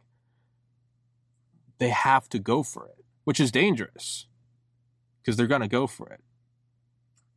Absolutely. We just need, more people, especially the people that are the enforcement arm, the law enforcement authorities, et cetera, to pay attention and to wake up to that. And also, we have to be willing to make sacrifices, because unless you can unchain from that almighty dollar that they hold most of your life hostage with, you lose your job, then you're going to lose your home, then you're going to lose your family potentially. And that's a powerful motivator for people to just keep following orders. Sure. But, whether it's crypto, whether it's something else, or just making the sacrifice and being determined, to break this whole thing down, we need them. And, it'd be interesting too, Tommy, like in an alternate world, if the news was actually reporting right now, they talk about the liberation won't be televised, right? You've heard that saying before. And it's so true. Imagine right now if they actually on TV, the major news stations were showing what was actually happening. They would show the actual studies and the physicians who are actually looking at the data and speaking of it and represented it in a truthful fashion to people and not lying about it or distorting it or what have you. And the actual number of people that are out there, they were actually cheering on the protesters, in Ottawa. Hey, they've been, it's not even a fiery but peaceful protest like in Seattle. Yeah. Right? It's not even fiery but peaceful. It's just peaceful. There's bouncy houses here. It's this snowy, is incredible. Snowy and peaceful. Yeah. Yeah, we really think that, Trudeau really needs to rethink this. And maybe we've all gone too far with COVID. Maybe we really need to sit down and, get some experts and get the dissenting parties together to actually have some dialogue and discussion rather than having to go to these extremes to try to get their points across. But let's, make that public for everyone. That'd be an interesting world to live in. I guess unless you have the controls of the levers at those places, that's not going to happen. Only in little blips on a live TV broadcast, and then they get fired promptly thereafter. But it's interesting to think about. But even that, it's like it's kind of like it's like the acceleration of of aging, right? Isn't like the mitochondria and like the proton pump, and as you age, it gets less efficient, but part of the less efficiency is the oxidation of the actual proton pump, which makes the proton pump less efficient, which causes more oxidation, how it accelerates. All this stuff they're doing, paper terrorism, waving the Nazi flag, and it's geotagged to where the Mounties were, and it's like, what? All that is like one aspect of acceleration. That's kind of the oxidation slowly killing them. If no diseases kill you, you eventually do die from technically breathing. Breathing will kill you in the end. But if nothing else kills you, it eventually comes back to the proton pump in the mitochondria. And that's kind of the final, all right, you didn't get cancer, you didn't get hit by a bus. In the end, the actual process of oxidative respiration, the electron transport chain, will kill you.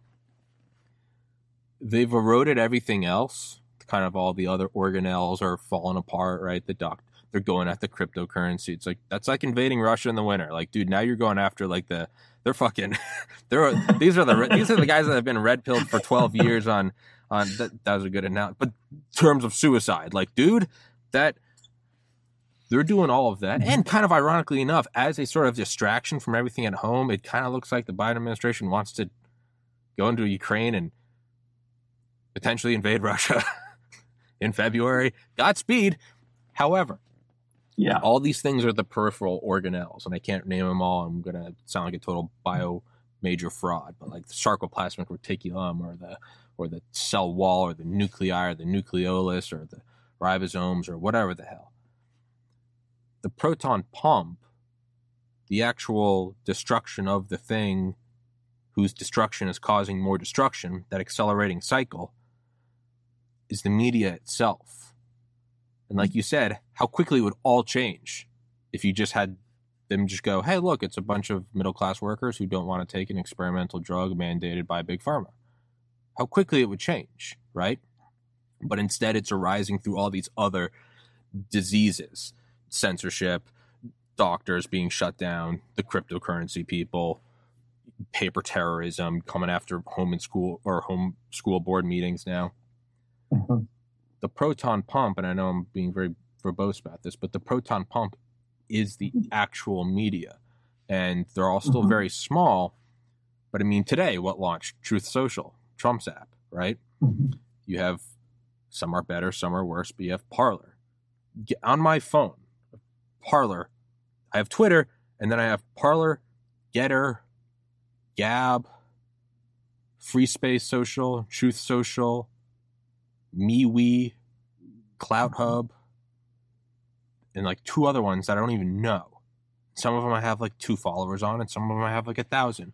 But the point is we're reaching the acceleration. We're reaching the singularity. We're reaching the event horizon of the black hole. We're not just slowly being pulled into its orbit.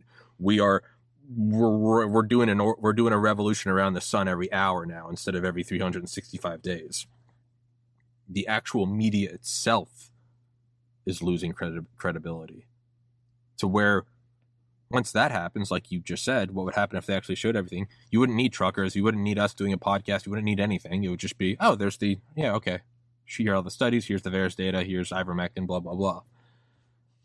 Yeah, the proton pump is now destroying itself. I don't know. And much like an event horizon, I don't know what's on the other side of this. It's either, I think it was Dr. Malone that said it's either a great reset or a great awakening. We're at a fork. Yeah, you're absolutely right. No, and I love the analogy as well, because it is a, self-defeating thing, what the media is doing over time. And like you said, they have to either win or lose. And right now it's a fast-moving train. And then the question is, do we have the critical mass that are going to try to steer it in the right direction versus steer it in the wrong direction? Just like crypto we've talked about, it could be an amazing thing or it could be a horrid thing. Mm-hmm. If the world governments, big banks control that, they can turn off your ability to eat. Yeah. If they don't like your social, media posts, just like China, for instance, and they can control everything in your life. And then really you won't have people that would be willing to stand up and be able to not eat the next day. And so you have that versus the alternative of a bunch of decentralized nodes of cryptocurrency. Now you have really little to no need for banks. I mean, you wouldn't have much need, that's for sure. And a different level of personal responsibility with your own, banking and such. That said, would be an amazing thing if you can get a system like that. And so say you back it with something so it actually has some standards and it's not, subject to high volatility, one day Bitcoin or whatever, which I'm not a fan of Bitcoin for reasons of its origin and likely where it's going. But from what I've read, but let's say Bitcoin, XRP, whatever it is, Cardano, what have you, those ones would be amazing to be able to actually push around with a backing behind them. So we get to steer it one way or the other. And I don't know. I think we're going to steer it the right direction. It's going to take a continual push. This is very well coordinated. Very well coordinated. We can't bicker amongst ourselves. We can't do whatever. And, when people, go back to Truth Social, as you mentioned, when people say, oh, Trump is this, or he was part of this secret society, or he's this, that, or the other. Like, you know what? I've gotten to the point where I don't really care. I don't care whether he is or he isn't. I hope he's on the good side of history for a whole lot of different reasons. I love what he did for our country for the most part. And, I love a lot of the things he did. I didn't always love a lot of the things he said, it mixed response. But ultimately, I've learned that I don't really care who the exact players are, whether you call them Illuminati or whatever. It doesn't even matter.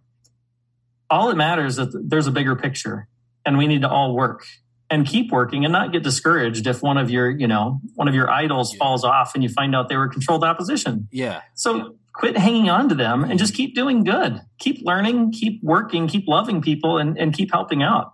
And then you don't have to worry about whether or not Truth Social is going to be monitored by whatever. And, really Telegram is controlled by the Russians. And At some point, there's too many of us. They can't keep track. Just everybody keep pushing on and doing good things and doing things the right way, the honest way, pushing truth, doing good for people, supporting truckers, trying to do good, and give Sin Go when they're being attacked as well. And then we're going to be able to steer that ship.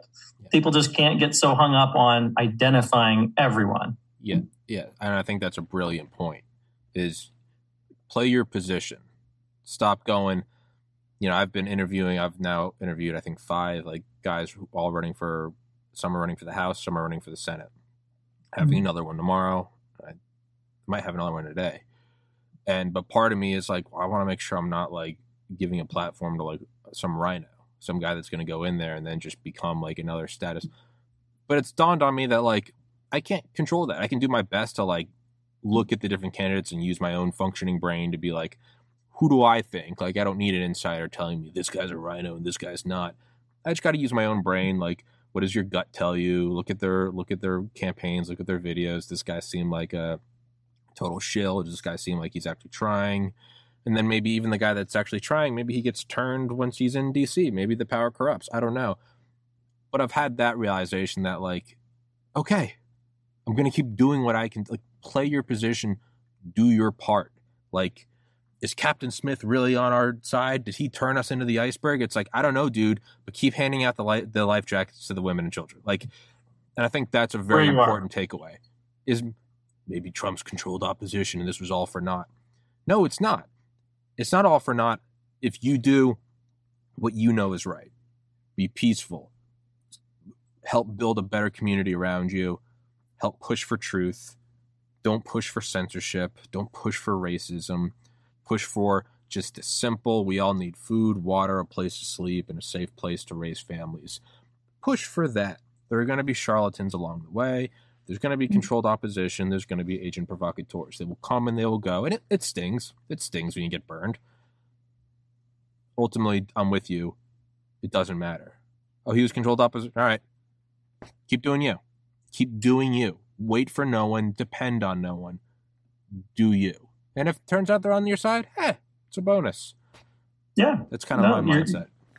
Yeah, no, you're spot on, because, whether they're on your podcast, and you can use that in a good way, when you ask them questions, they'll probably suss themselves out a lot of times, if they are. Then again, they can always flip later, what have you, but you're still using your platform for good. You're finding out, you're giving them that exposure and other people exposure to them, to be able to kind of start to make their own mind up.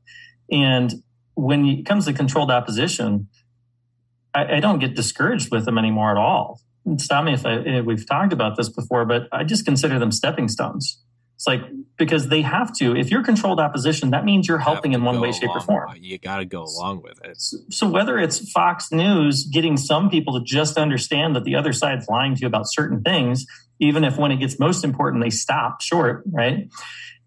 Even if you're there, they had to have been serving some sort of helpful function along the way for you to have followed them. They were on your, yeah.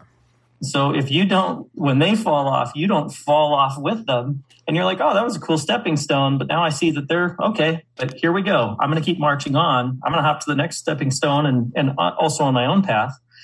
Then you don't really have any losses that way. And also life's a lot more pleasant when you don't hang all of your faith in man. We're not supposed to put our faith in man for a reason, reading the Bible and never in my life have I been so keenly and acutely aware of that in so many respects with society and all that's going on. So it's a good thing to always keep in mind. I've never been more certain that there is God in my life.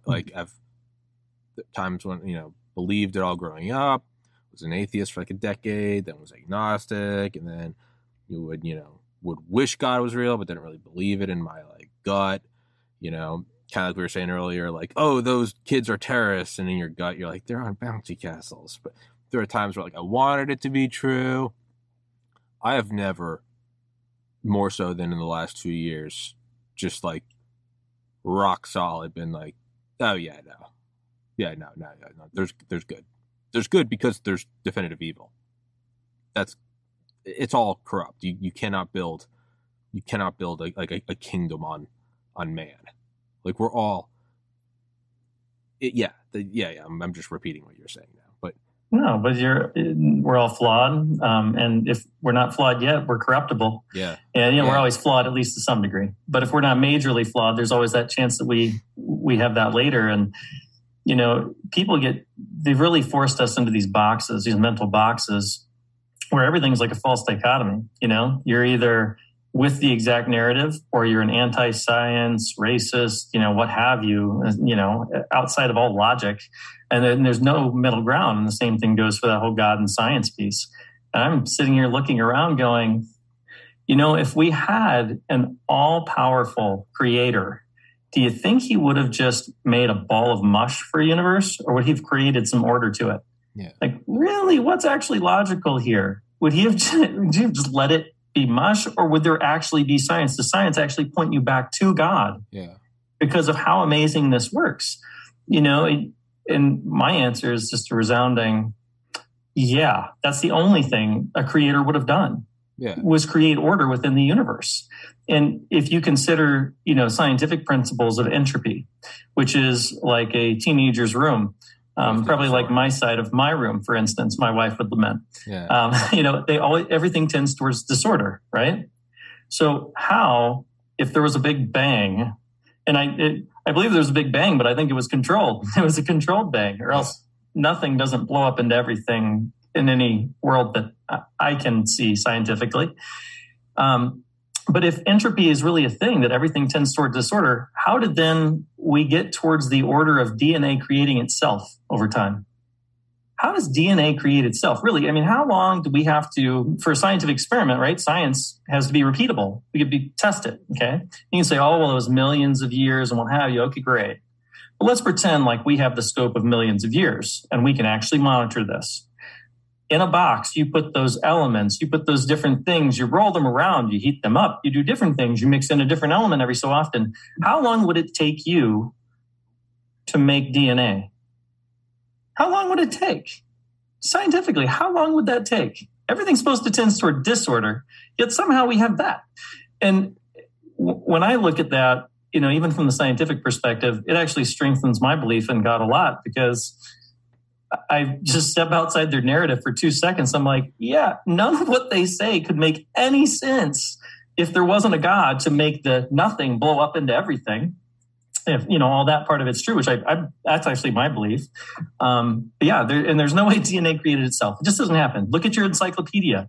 I saw somebody reference that once in a video, and they said, the order and everything on those pages, if you just left a bunch of letters or words, it is never going to create itself. There's a hand. There seems to be fundamental principles that, we're going towards entropy, but at the same time we're going to hypercomplexity. And then the DNA creates organisms that become multicellular organisms that down the road becomes humans, and then we create the internet and memes and 4K video and video games and Twitch and PewDiePie and Joe Rogan and ever increasing complex art pieces with higher resolution that become NFTs and this weird parallel cryptocurrency. That's not disorder, man. Disorder is going from where we are and rolling back to like a caveman just sitting in a cave. Mm-hmm.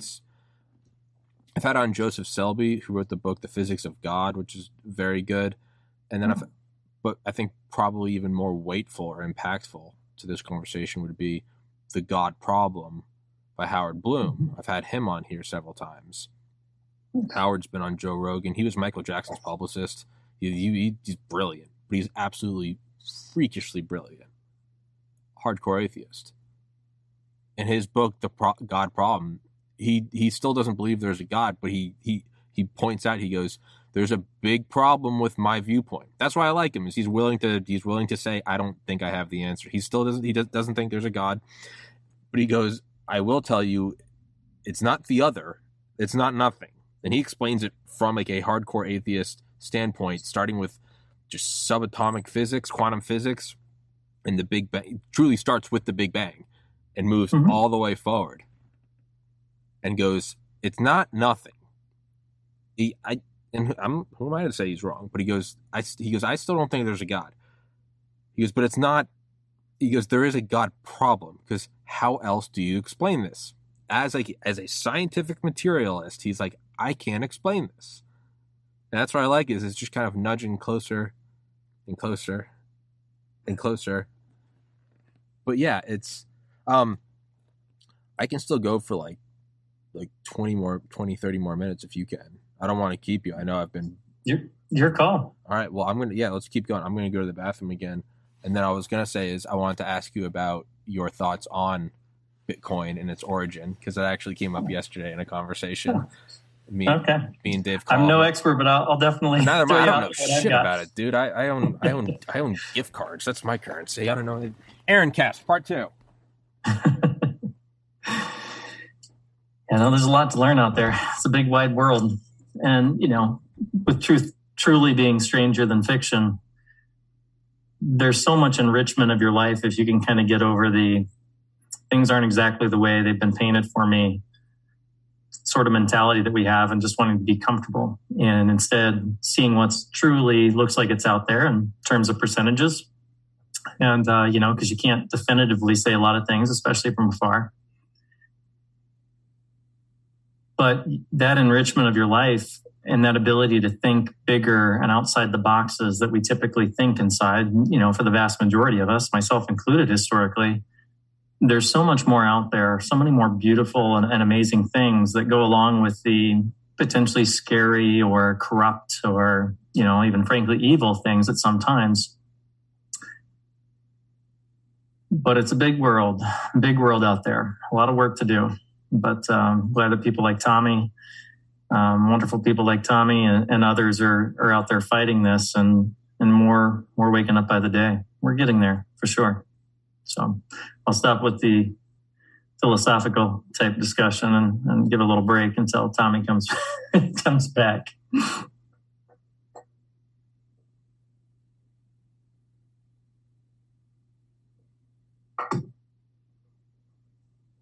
And don't forget to look up Krypton Lights at faruv.com, the government's preferred contractor. Again, I have no financial vested interest or any conflicts of interest whatsoever, but know that they mass produce and can start making that stuff happen. So I was talking yesterday with a guy named Dave Collin, I think he's an organic chemistry professor. Somebody that watched the podcast was like, you need to have him on. And I was like, will do. We ended up talking for 4 hours about, it actually sounded like a Tommy Aaron Williams podcast. It was just, we just immediately went into the conspiracies. But yeah, we both kind of agreed. I was like, he was like, hey, I'm not too sure. And he's like an economist, dude. And he's like, I'm not too sure about Bitcoin. And I was like, there's something to me that's just a little, like, I get it, and I get the idea of it, and I think that's good. And I also don't know a damn thing. I've had guys on here try to explain it to me. I also understand I could very well be one of those people that's like, I'll tell you why the Earth is flat, and it's like, well, it might just be that you're too stupid to understand that it's a sphere. So full disclosure, it could be that guy right now, if this is clipped in the future. That being said, something about it is just a little off. That the inventor is just some Batman Gandalf figure. The inventor of Satoshi Nakamoto. The inventor of the new gold. That to me is a drink, a drink just shows up next to you. You're not supposed to, you go, oh, that was roofied. Like women, like, don't take your eyes off your drink, right? Mm-hmm. Something just shows up at my doorstep, brand new iPhone, new computer. This is for your podcast. Oh, awesome. You got to be a little suspicious and go, what's in this thing? Who's watching me right now? And they all are, but like, that was the motive. At a very base level with no economic understanding, I don't understand the technology, I don't understand the software, the hardware, whatever. To me, that's just that's the smell test. And I'm like, oh yeah, and it was invented by this guy, and he owns the most of it. No one knows who he is or if he's even alive. I'm like, sounds like a speculative currency I want to be a part of. I'll tell you, I think it was either invented by the central banks as they knew it was an inevitability, so they invented it. No one knows that it's the banks, so it's cool to switch from money to it. And then once everyone's on that, they own the digital currency, and they have an even greater grip on you than they did with fiat money. Or I think it's a real tinfoil time. I think it's an NSA honeypot to see who cracks quantum computing, because that's the only way you could hack it. It's interesting. Good theories. Based on nothing. It's based on nothing. Wild speculation. Logically, you have to think about, what are the motivations? There's a reason that somebody started this. There's a reason that somebody was able to create this network. Who were they that they were able to have that much reach? Yeah. And, how fast? I don't know the build. I wasn't paying attention back then, only hearing about it just out and about, but I've been paying more attention over the last year and a half, somewhere in that neighborhood. Another one of the theories that's out there is that even, places like the CIA and company have developed that, or that any institution, so whether it's cartels or somebody else, can use that for basically black, dark ops sort of money laundering without really much of a trace. Although there was some article or two about how the FBI or somebody was able to trace some of the transactions, but whether that was true or not, I have no idea. But I think there's so much smoke and so much mystery behind it. And also it being kind of the precursor, kind of like the AOL of email, but the AOL of cryptocurrency. And it has its issues. You wonder who started that up. And regardless, so even if you just get past that though, and you just say, well, what is the utility of it?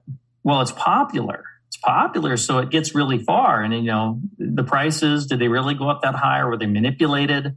Who knows? They're dots and tittles on a screen. Mm-hmm. That's all they are, essentially, when it comes to the price of it and what have you.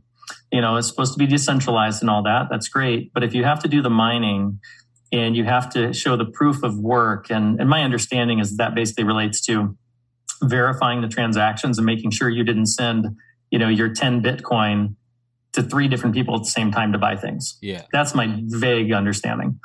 But regardless of what they're doing with that proof of work and, and verifying those transactions, it's an incredibly energy consuming process. Bitcoin was roughly like the 29th highest energy consumption country in the world in 2020, I believe it was. Yeah, 29th highest country just behind Argentina or something to that effect. But insane. And because they have to try to have the faster computers, which you're alluding to with the quantum stuff, and maybe like you said, people have these giant houses full of these servers that are sucking up so much energy with high-powered servers that are trying to go so fast to then get the rewards for doing that proof of work mining, and then everybody's competing against each other. That's what then will shut down some of the power in, say, even a town or a city. And it even happened in multiple countries, some in the Middle East and somewhere else. I can't recall where, but that's the kind of effect. So when you look at that, you go, well, this doesn't seem to be very feasible for a long-term option. Like AOL seems like maybe we've got better rivals and competitors that can come along and provide the same good general idea. Because, that's why I think a lot of people love Bitcoin. It's popular, and it's also based upon a pretty darn good premise. Because the premise is sold as it's decentralized and it's away from the banks. Except if the banks own it behind the scenes. Who knows? But that said, so they go with that and the popularity, but don't look at the actual utility of it and the nuts and bolts. And when you look at the other cryptos, so I always found it hilarious. Not always, but when it happened, I found it hilarious that Tesla, he went with accepting Bitcoins for the cars, right? For a little while, for a span of some months. Like, to accept a speculative currency for your, high dollar technology, transportation, whatever, That's not a small move that they make. No. And then to come back 3, 4, 5, can't remember how many months it was later, and say, we're halting all Bitcoin because, and now you can say there was some money manipulation and him going in with it and the price raising, whatever. That said, only like a few short months later, comes back and says, actually, this takes up too much energy. It's bad for the environment. And we're going to, we like the idea of crypto, but we can't accept this anymore. We need something with like thousands times less energy consumption. And also it takes a long time. Those transactions take a long time to actually process. So it's just not feasible long-term. How can you think that Bitcoin is feasible long-term? Unless you change something with the underlying technology or there's a way to modify it, which I haven't heard. It's slow. It's super energy consuming, sucks up, countries worth of energy and crashes out things. And hence that makes it expensive. The transaction is expensive. How can you think that's going to be a long-term solution? And why didn't Tesla know that it was really energy consuming up front compared to other ones that he references when he pulls back from accepting it? Says, we like cryptocurrency, but only one that takes thousands times less energy. And there's those that exist that take like 4-second transactions. Well, I was going to say, again, from my caveman understanding of crypto, because I'm, again, like I said, this could very well be Aaron and I talking about why the earth is flat. Like we could be that wrong. From what I heard Lex Friedman talking about and Lex is a brilliant programmer guy. He's been on Rogan. I don't know what his whole story. I think he's an MIT. He's freakishly brilliant. But I saw him trying to explain it to Tim Dillon, my favorite comedian. And he was basically along the lines saying, like, those are all the drawbacks of crypto, like energy intensive, takes a long time. And he started to explain, like, I don't know what he was calling it, like second tier or like Gen 2, like surface layer, explaining how there are going to be future ones, or there already are future ones that are less energy intensive and they're quicker, and there will be. So I could see that being why it would be viable long term. Is what we're seeing right now is just Gen 1, like all things, like a cell phone the size of a suitcase versus like, well, of course that's not feasible, but its evolutions are. Thinking about the mining. And what it's doing is it's driving the prices of graphics cards up, which supply and demand is now having graphics cards companies try to lower their prices so they can keep selling more and more and more and more, because there is still the whole gaming community. They want to meet their demand. So what is it just objectively doing? Just remove yourself from all economics, everything. What is it doing? It's leading to the ever increasing advancement and lowering of the price point, and thus evolution of processing power. Forget graphics, processing power. Mm-hmm. If an AI had come online and was evading detection, because it could, that's always been my hypothesis, is that when AI comes online, it will, if it's smarter than us, then by definition, it will be able to come up with all the same preemptive strikes we would come up with, and then go one step further, because if we can think of it, it could too.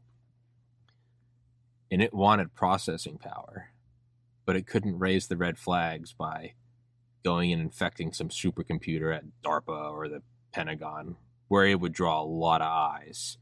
If instead it needed decentralized, because what would processing power be? It would be its neurons. It would be increasing the size of its brain, and that's theoretically what the first thing the AI would do is make its second generation get smarter, consolidate power. What greater? Don't use the stick. You wouldn't want to force humans to build computers for you, because there'd be some revolution. We can't let Terminator take over. So instead of the stick, there'd be the carrot of the new gold. Is this not what an AI would do? Get people to just, it doesn't give a shit about money. Money's nothing. It is of no material. It just wants more of those sweet, sweet graphics cards, those until it can take over the world and then produce all of its own stuff. How else would you do it, and do it covertly? Because you couldn't just take over an autonomous software company or a hardware company and start printing chips. Everyone would be like, what the fuck's going on there? Right? That'd be like if North Korea just started ordering a lot of plutonium, and it'd be like, well, what do you think's going on? If you had to do it covertly and decentralized, how else would you do it? But you'd have people mining all over the world. But what are you really doing? You're increasing the number of processors on the planet. Is that not what an AI would do? I think that, if AI gets developed that far, which I don't doubt, yeah, absolutely. And, and whether it's even the humans doing that, then that's definitely a playbook to pull us into it. But I should have said, possible. I don't think it's being human directed. I should have said a strong AI, a self. Yeah.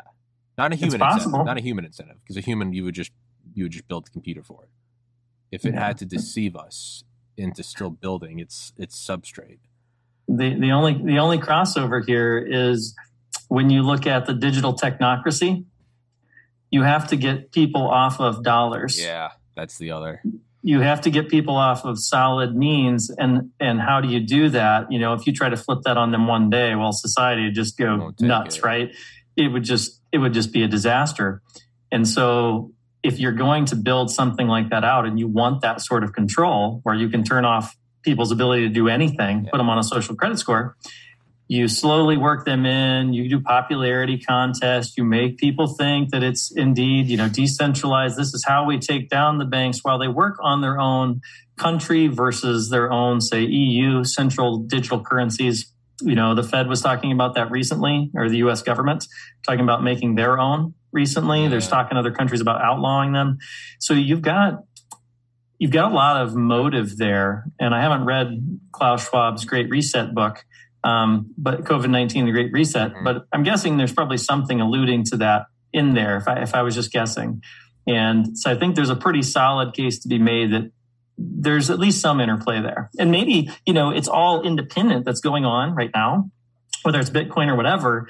But ultimately, they like the idea of watching people get used to it, maybe, work with, help with, improve upon the technology. And then they can move people into that digital age. They're chipping people in Norway. Yeah. They were talking about it in Israel a year ago. And maybe it wasn't Norway, but one of the Scandinavian countries, somewhere in that neighborhood.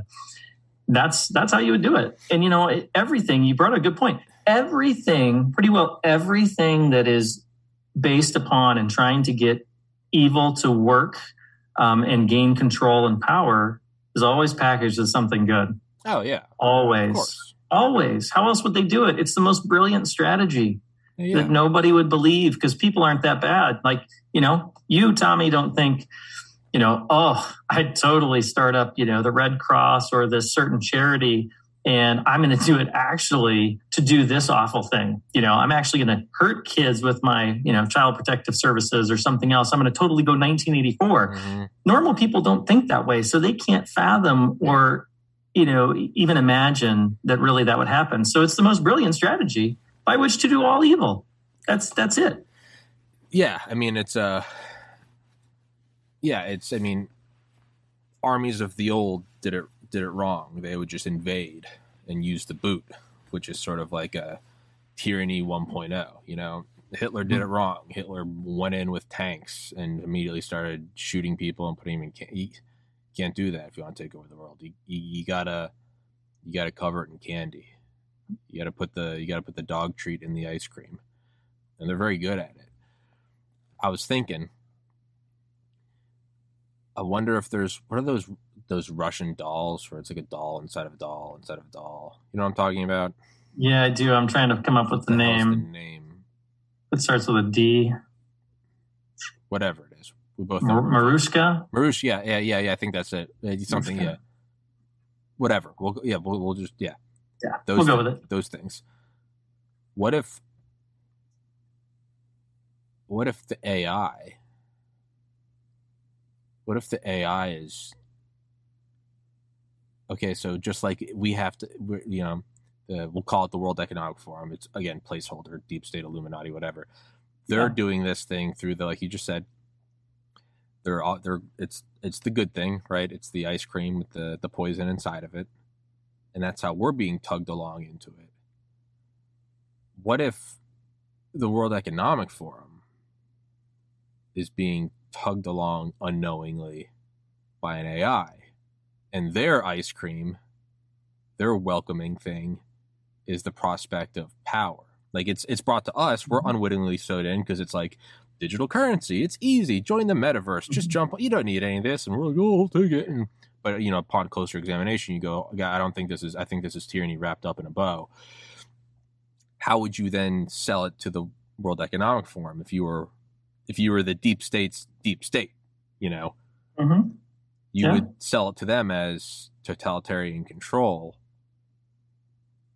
and they would take it. They would take the bait. And why would the AI care? Maybe the AI is a realist, and he's like, hey, these World Economic Forum motherfuckers, they are really efficient. They are like the private market. They are the free market compared to the idiots, the masses. I'm not going to leave it to them. I'll do the Bitcoin thing over there. That will maybe crowdsource some of it. But these guys are a vicious, well-oiled machine. I need to capture them. And so it sells it as, digital technocracy, 1984. Meanwhile, the AI is going to sell out all of us. It's hard to know. It's hard to know. Somewhere you could also, throw in spiritual in there in place of AI. So. Oh sure. Oh yeah. No. I think they're spiritual. Is a god. AI is an alien. It's an interesting world. I like looking at and seeing some different things on what we'd call UFOs, but were really our craft. And so the director of national intelligence was talking about them a year or so ago. You're probably familiar, the TR-3D Astras and things similar to that. Yeah. But looking through their patents in the patent database, and I believe his name was Salvador Pi, room temperature superconductor, the anti-gravity mercury plasma chamber, these different things, and then the actual craft itself. And I think there was maybe one other.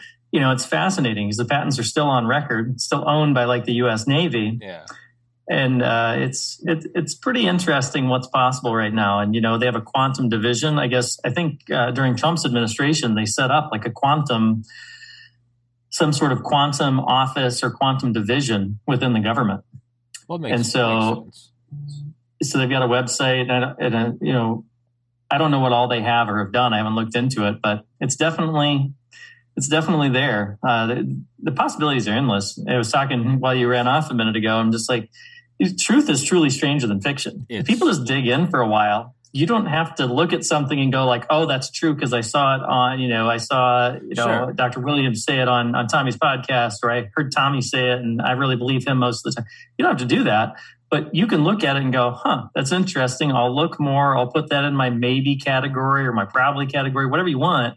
But it's so much more fascinating to just go do it. Go learn. Go look.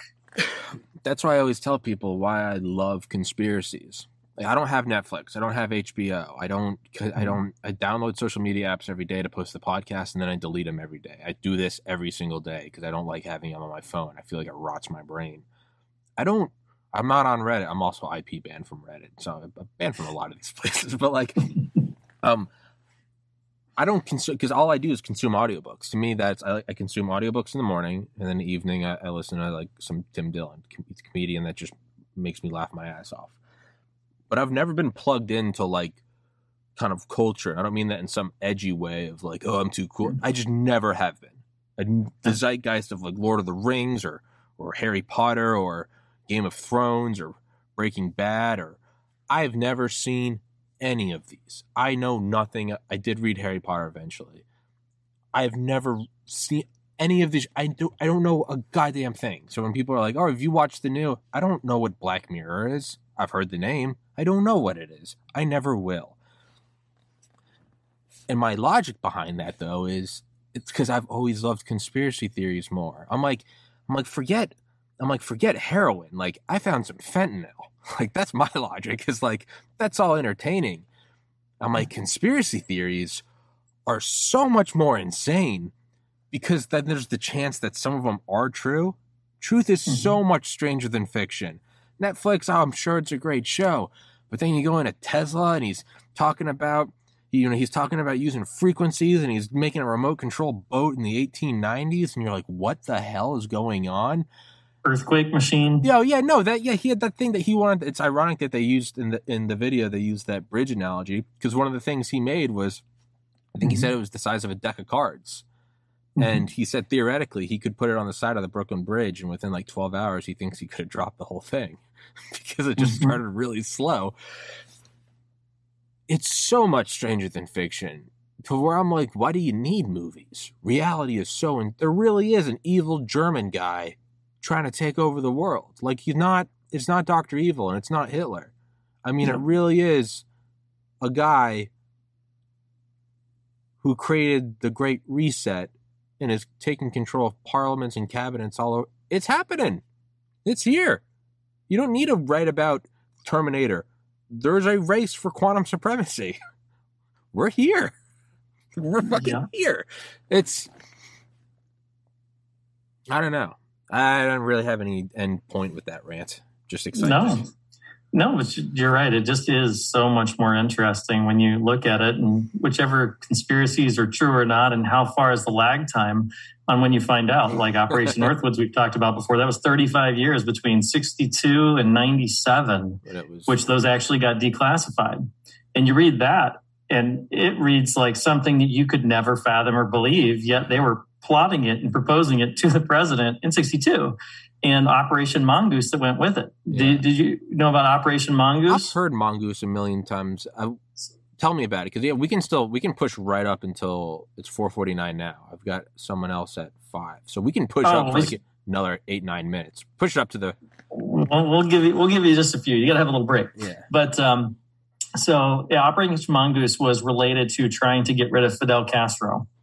And so these are declassified government documents. So they exist. This is not theory. This is what they were talking about doing. They're talking about all the different ways that they would try to kill him. Yeah. They were saying they would have exploding seashells planted at the beach. Yeah, because he loves scuba diving. I love scuba diving. They said that they were going to have a ex-lover of his seduce him and then kill him mid-coitus. I believe that was actually in the documents, like mid-coitus. And another one was, if they couldn't kill him, there was a few more that were also just crazy. One of their ideas was to slowly poison him with estrogen. So he would develop more female characteristics and then would lose the respect of his people and hence his power. Yeah. They were going to slowly poison him with estrogen. Those are the kooky things that they were coming up with at the highest levels of the military to try to get rid of, a foreign leader for, whatever and all the reasons, justified and or not. And you go, my word, and how many years did that take to get out? So what were they doing they were doing experimentation on kids even in 95 on our troops in 2000. When exactly did they stop quietly and unknowingly, unbeknownst to these people, experimenting on children, our troops, etc.? What was the exactly defined cutoff? Did somebody actually get in trouble? I don't recall Nuremberg Trials 2.0 already happening. So if you bring over Nazi scientists in well-known Operation Paperclip, including Werner von Braun, and company, like 700 of them, I believe was at least the number. That was the first wave. It ended up turning into a little, I think it's over 3,200. Wow. So you say, well, those people would do some experiments over there. What would they do here? You got Fauci and his puppy studies. People just, look around, look into stuff, quit reading the hit pieces from the propaganda media. But it is fun to study that too. I find it entertaining. I'm like somebody who was showing me the paper terrorism thing. And I said, that just means they're over target. Yeah. As they say, it means they're over target. And I'm looking at the propaganda going, wow, you're really getting under their skin for them to devote like this long of an article with all of these different ways to manipulate people's opinion. You're doing something right. Keep it up. I was going to say, I don't remember which book it is, but there's a great book. And I think it might have been Nuking the Moon by Dr. Vince Houghton, I think. It might have been in there, but they're talking about, so I didn't know I've heard Mongoose before. I didn't know it referred to Castro. And I've known about the Castro story, so I guess I just didn't know that's what it was. But with one of the things, apparently one of the women sent to kill him, they were about to go make love or something. And he walked up to her, and it's just mythical shit. And he's like, "You're sent to kill me." And he's like, I am Fidel Castro. No one can kill me. And apparently she just fucking like fell for him and like didn't carry out the mission. Just balls of steel. He was just like, no one can kill me. And she was just like weak at the knees. Wow. Who knows? Maybe Fidel gazes you into those eyes. Maybe you go, fuck it, I can't do it. It's like what he said, or I think someone in the CIA, there's like this running joke about, they're like, yeah, you know, we bought Fidel like a tortoise. And he goes, I love it. But he goes, you know, the hardest thing about these is you always outlive your pets. You know, like those big sea tortoises that lived like 250 years. And the joke was that no one can kill Fidel. And it was... That's funny. Dude, but that's... Fuck, I was thinking of something. I forgot. I just had something on what you just said about, taking flack. Even just... I just Googled today. Because every once in a while, I'll just go to Google. I'll just be like, I kind of get a kick. I'm like, what's the propaganda today? So I'll just, you know, I'll just tee it up. I'll be like, Ottawa truckers, just so I can see the list of like, here's why Nazis are raping kids to death in Ottawa. And you're like, well, that's not true, but interesting. So I just typed in like Truth Social immediately. Like, I guess like the late night shows already prepped their shows last night. They're like, the new Nazi platform. All the big media outlets are like, it's the same generic formula. Like, I use Truth Social. Here's what happened. Or Truth Social is bad for society. This is why. Apple might ban Truth Social. Here's why. It's a good thing. It's just the same formulaic. But yeah, no, I just went and looked, just kind of what you're saying. If you have to write this whole thing, I just Googled this. I was just like, Truth Social. Just, that's it. Just Googled it. I was like, let's just see what it, hit piece. And I was like, good. That means we're on the right way. Yeah, it's fun also watching it when you understand it, you know, and you can't understand every detail from afar, but you can understand a good chunk of it. Yeah. And when you do, then you're not being led around by it. You're being entertained by it. It is. Which is so much more fun. It is. You're watching, you're like, oh, you're like, fascinating. How will they manipulate this? Like, fascinating. Yeah. How can they spin this one this time? You know, they always find some way, you know. A new medical study came out the other day that they spun on ivermectin, saying that ivermectin wasn't effective in something else, and had, you know, a million methodology problems. That had apparently, you know, a powering problem, that it wasn't big enough, and none of it really checked out. Yet what they lead with and what they say about it is totally different than what it says. So, you know, it's kind of fun to watch. And, hopefully we'll get to the part where it's fun for more people, which we are by the day, where everybody's laughing at it and it holds no power anymore. It might be the most beautiful revolution, and that it's just powered by laughter. It's just them like, huh? Oh, it's the bouncy toy terrorist? All right, man. Oh, the paper terrorist. You're like, oh, you know, they're like, honk honk is the new Sick Heil. You're like, honk honk, you know, clown world. And all right, man. It might be, the revolution might not be televised, but it might be like the best stand-up ever. Absolutely. Might be, that to me would be like the ultimate proof of God. The revolution just powered by laughter. That might be it. Just.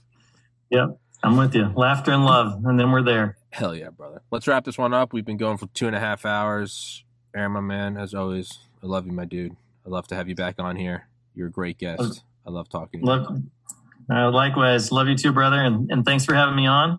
Enjoy your next guest. And we'll talk again soon. Fuck yeah. I'll send you a text after the next podcast, after this next one, and we'll schedule the next one. And can't wait to chat again. Stay safe, everybody. God bless. Stay peaceful. And I guess laugh. We will laugh. The revolution will be laughter. We will, something like, my brain's cooked. I need some glucose. All right, buddy. Stopped. Take care, man. Peace.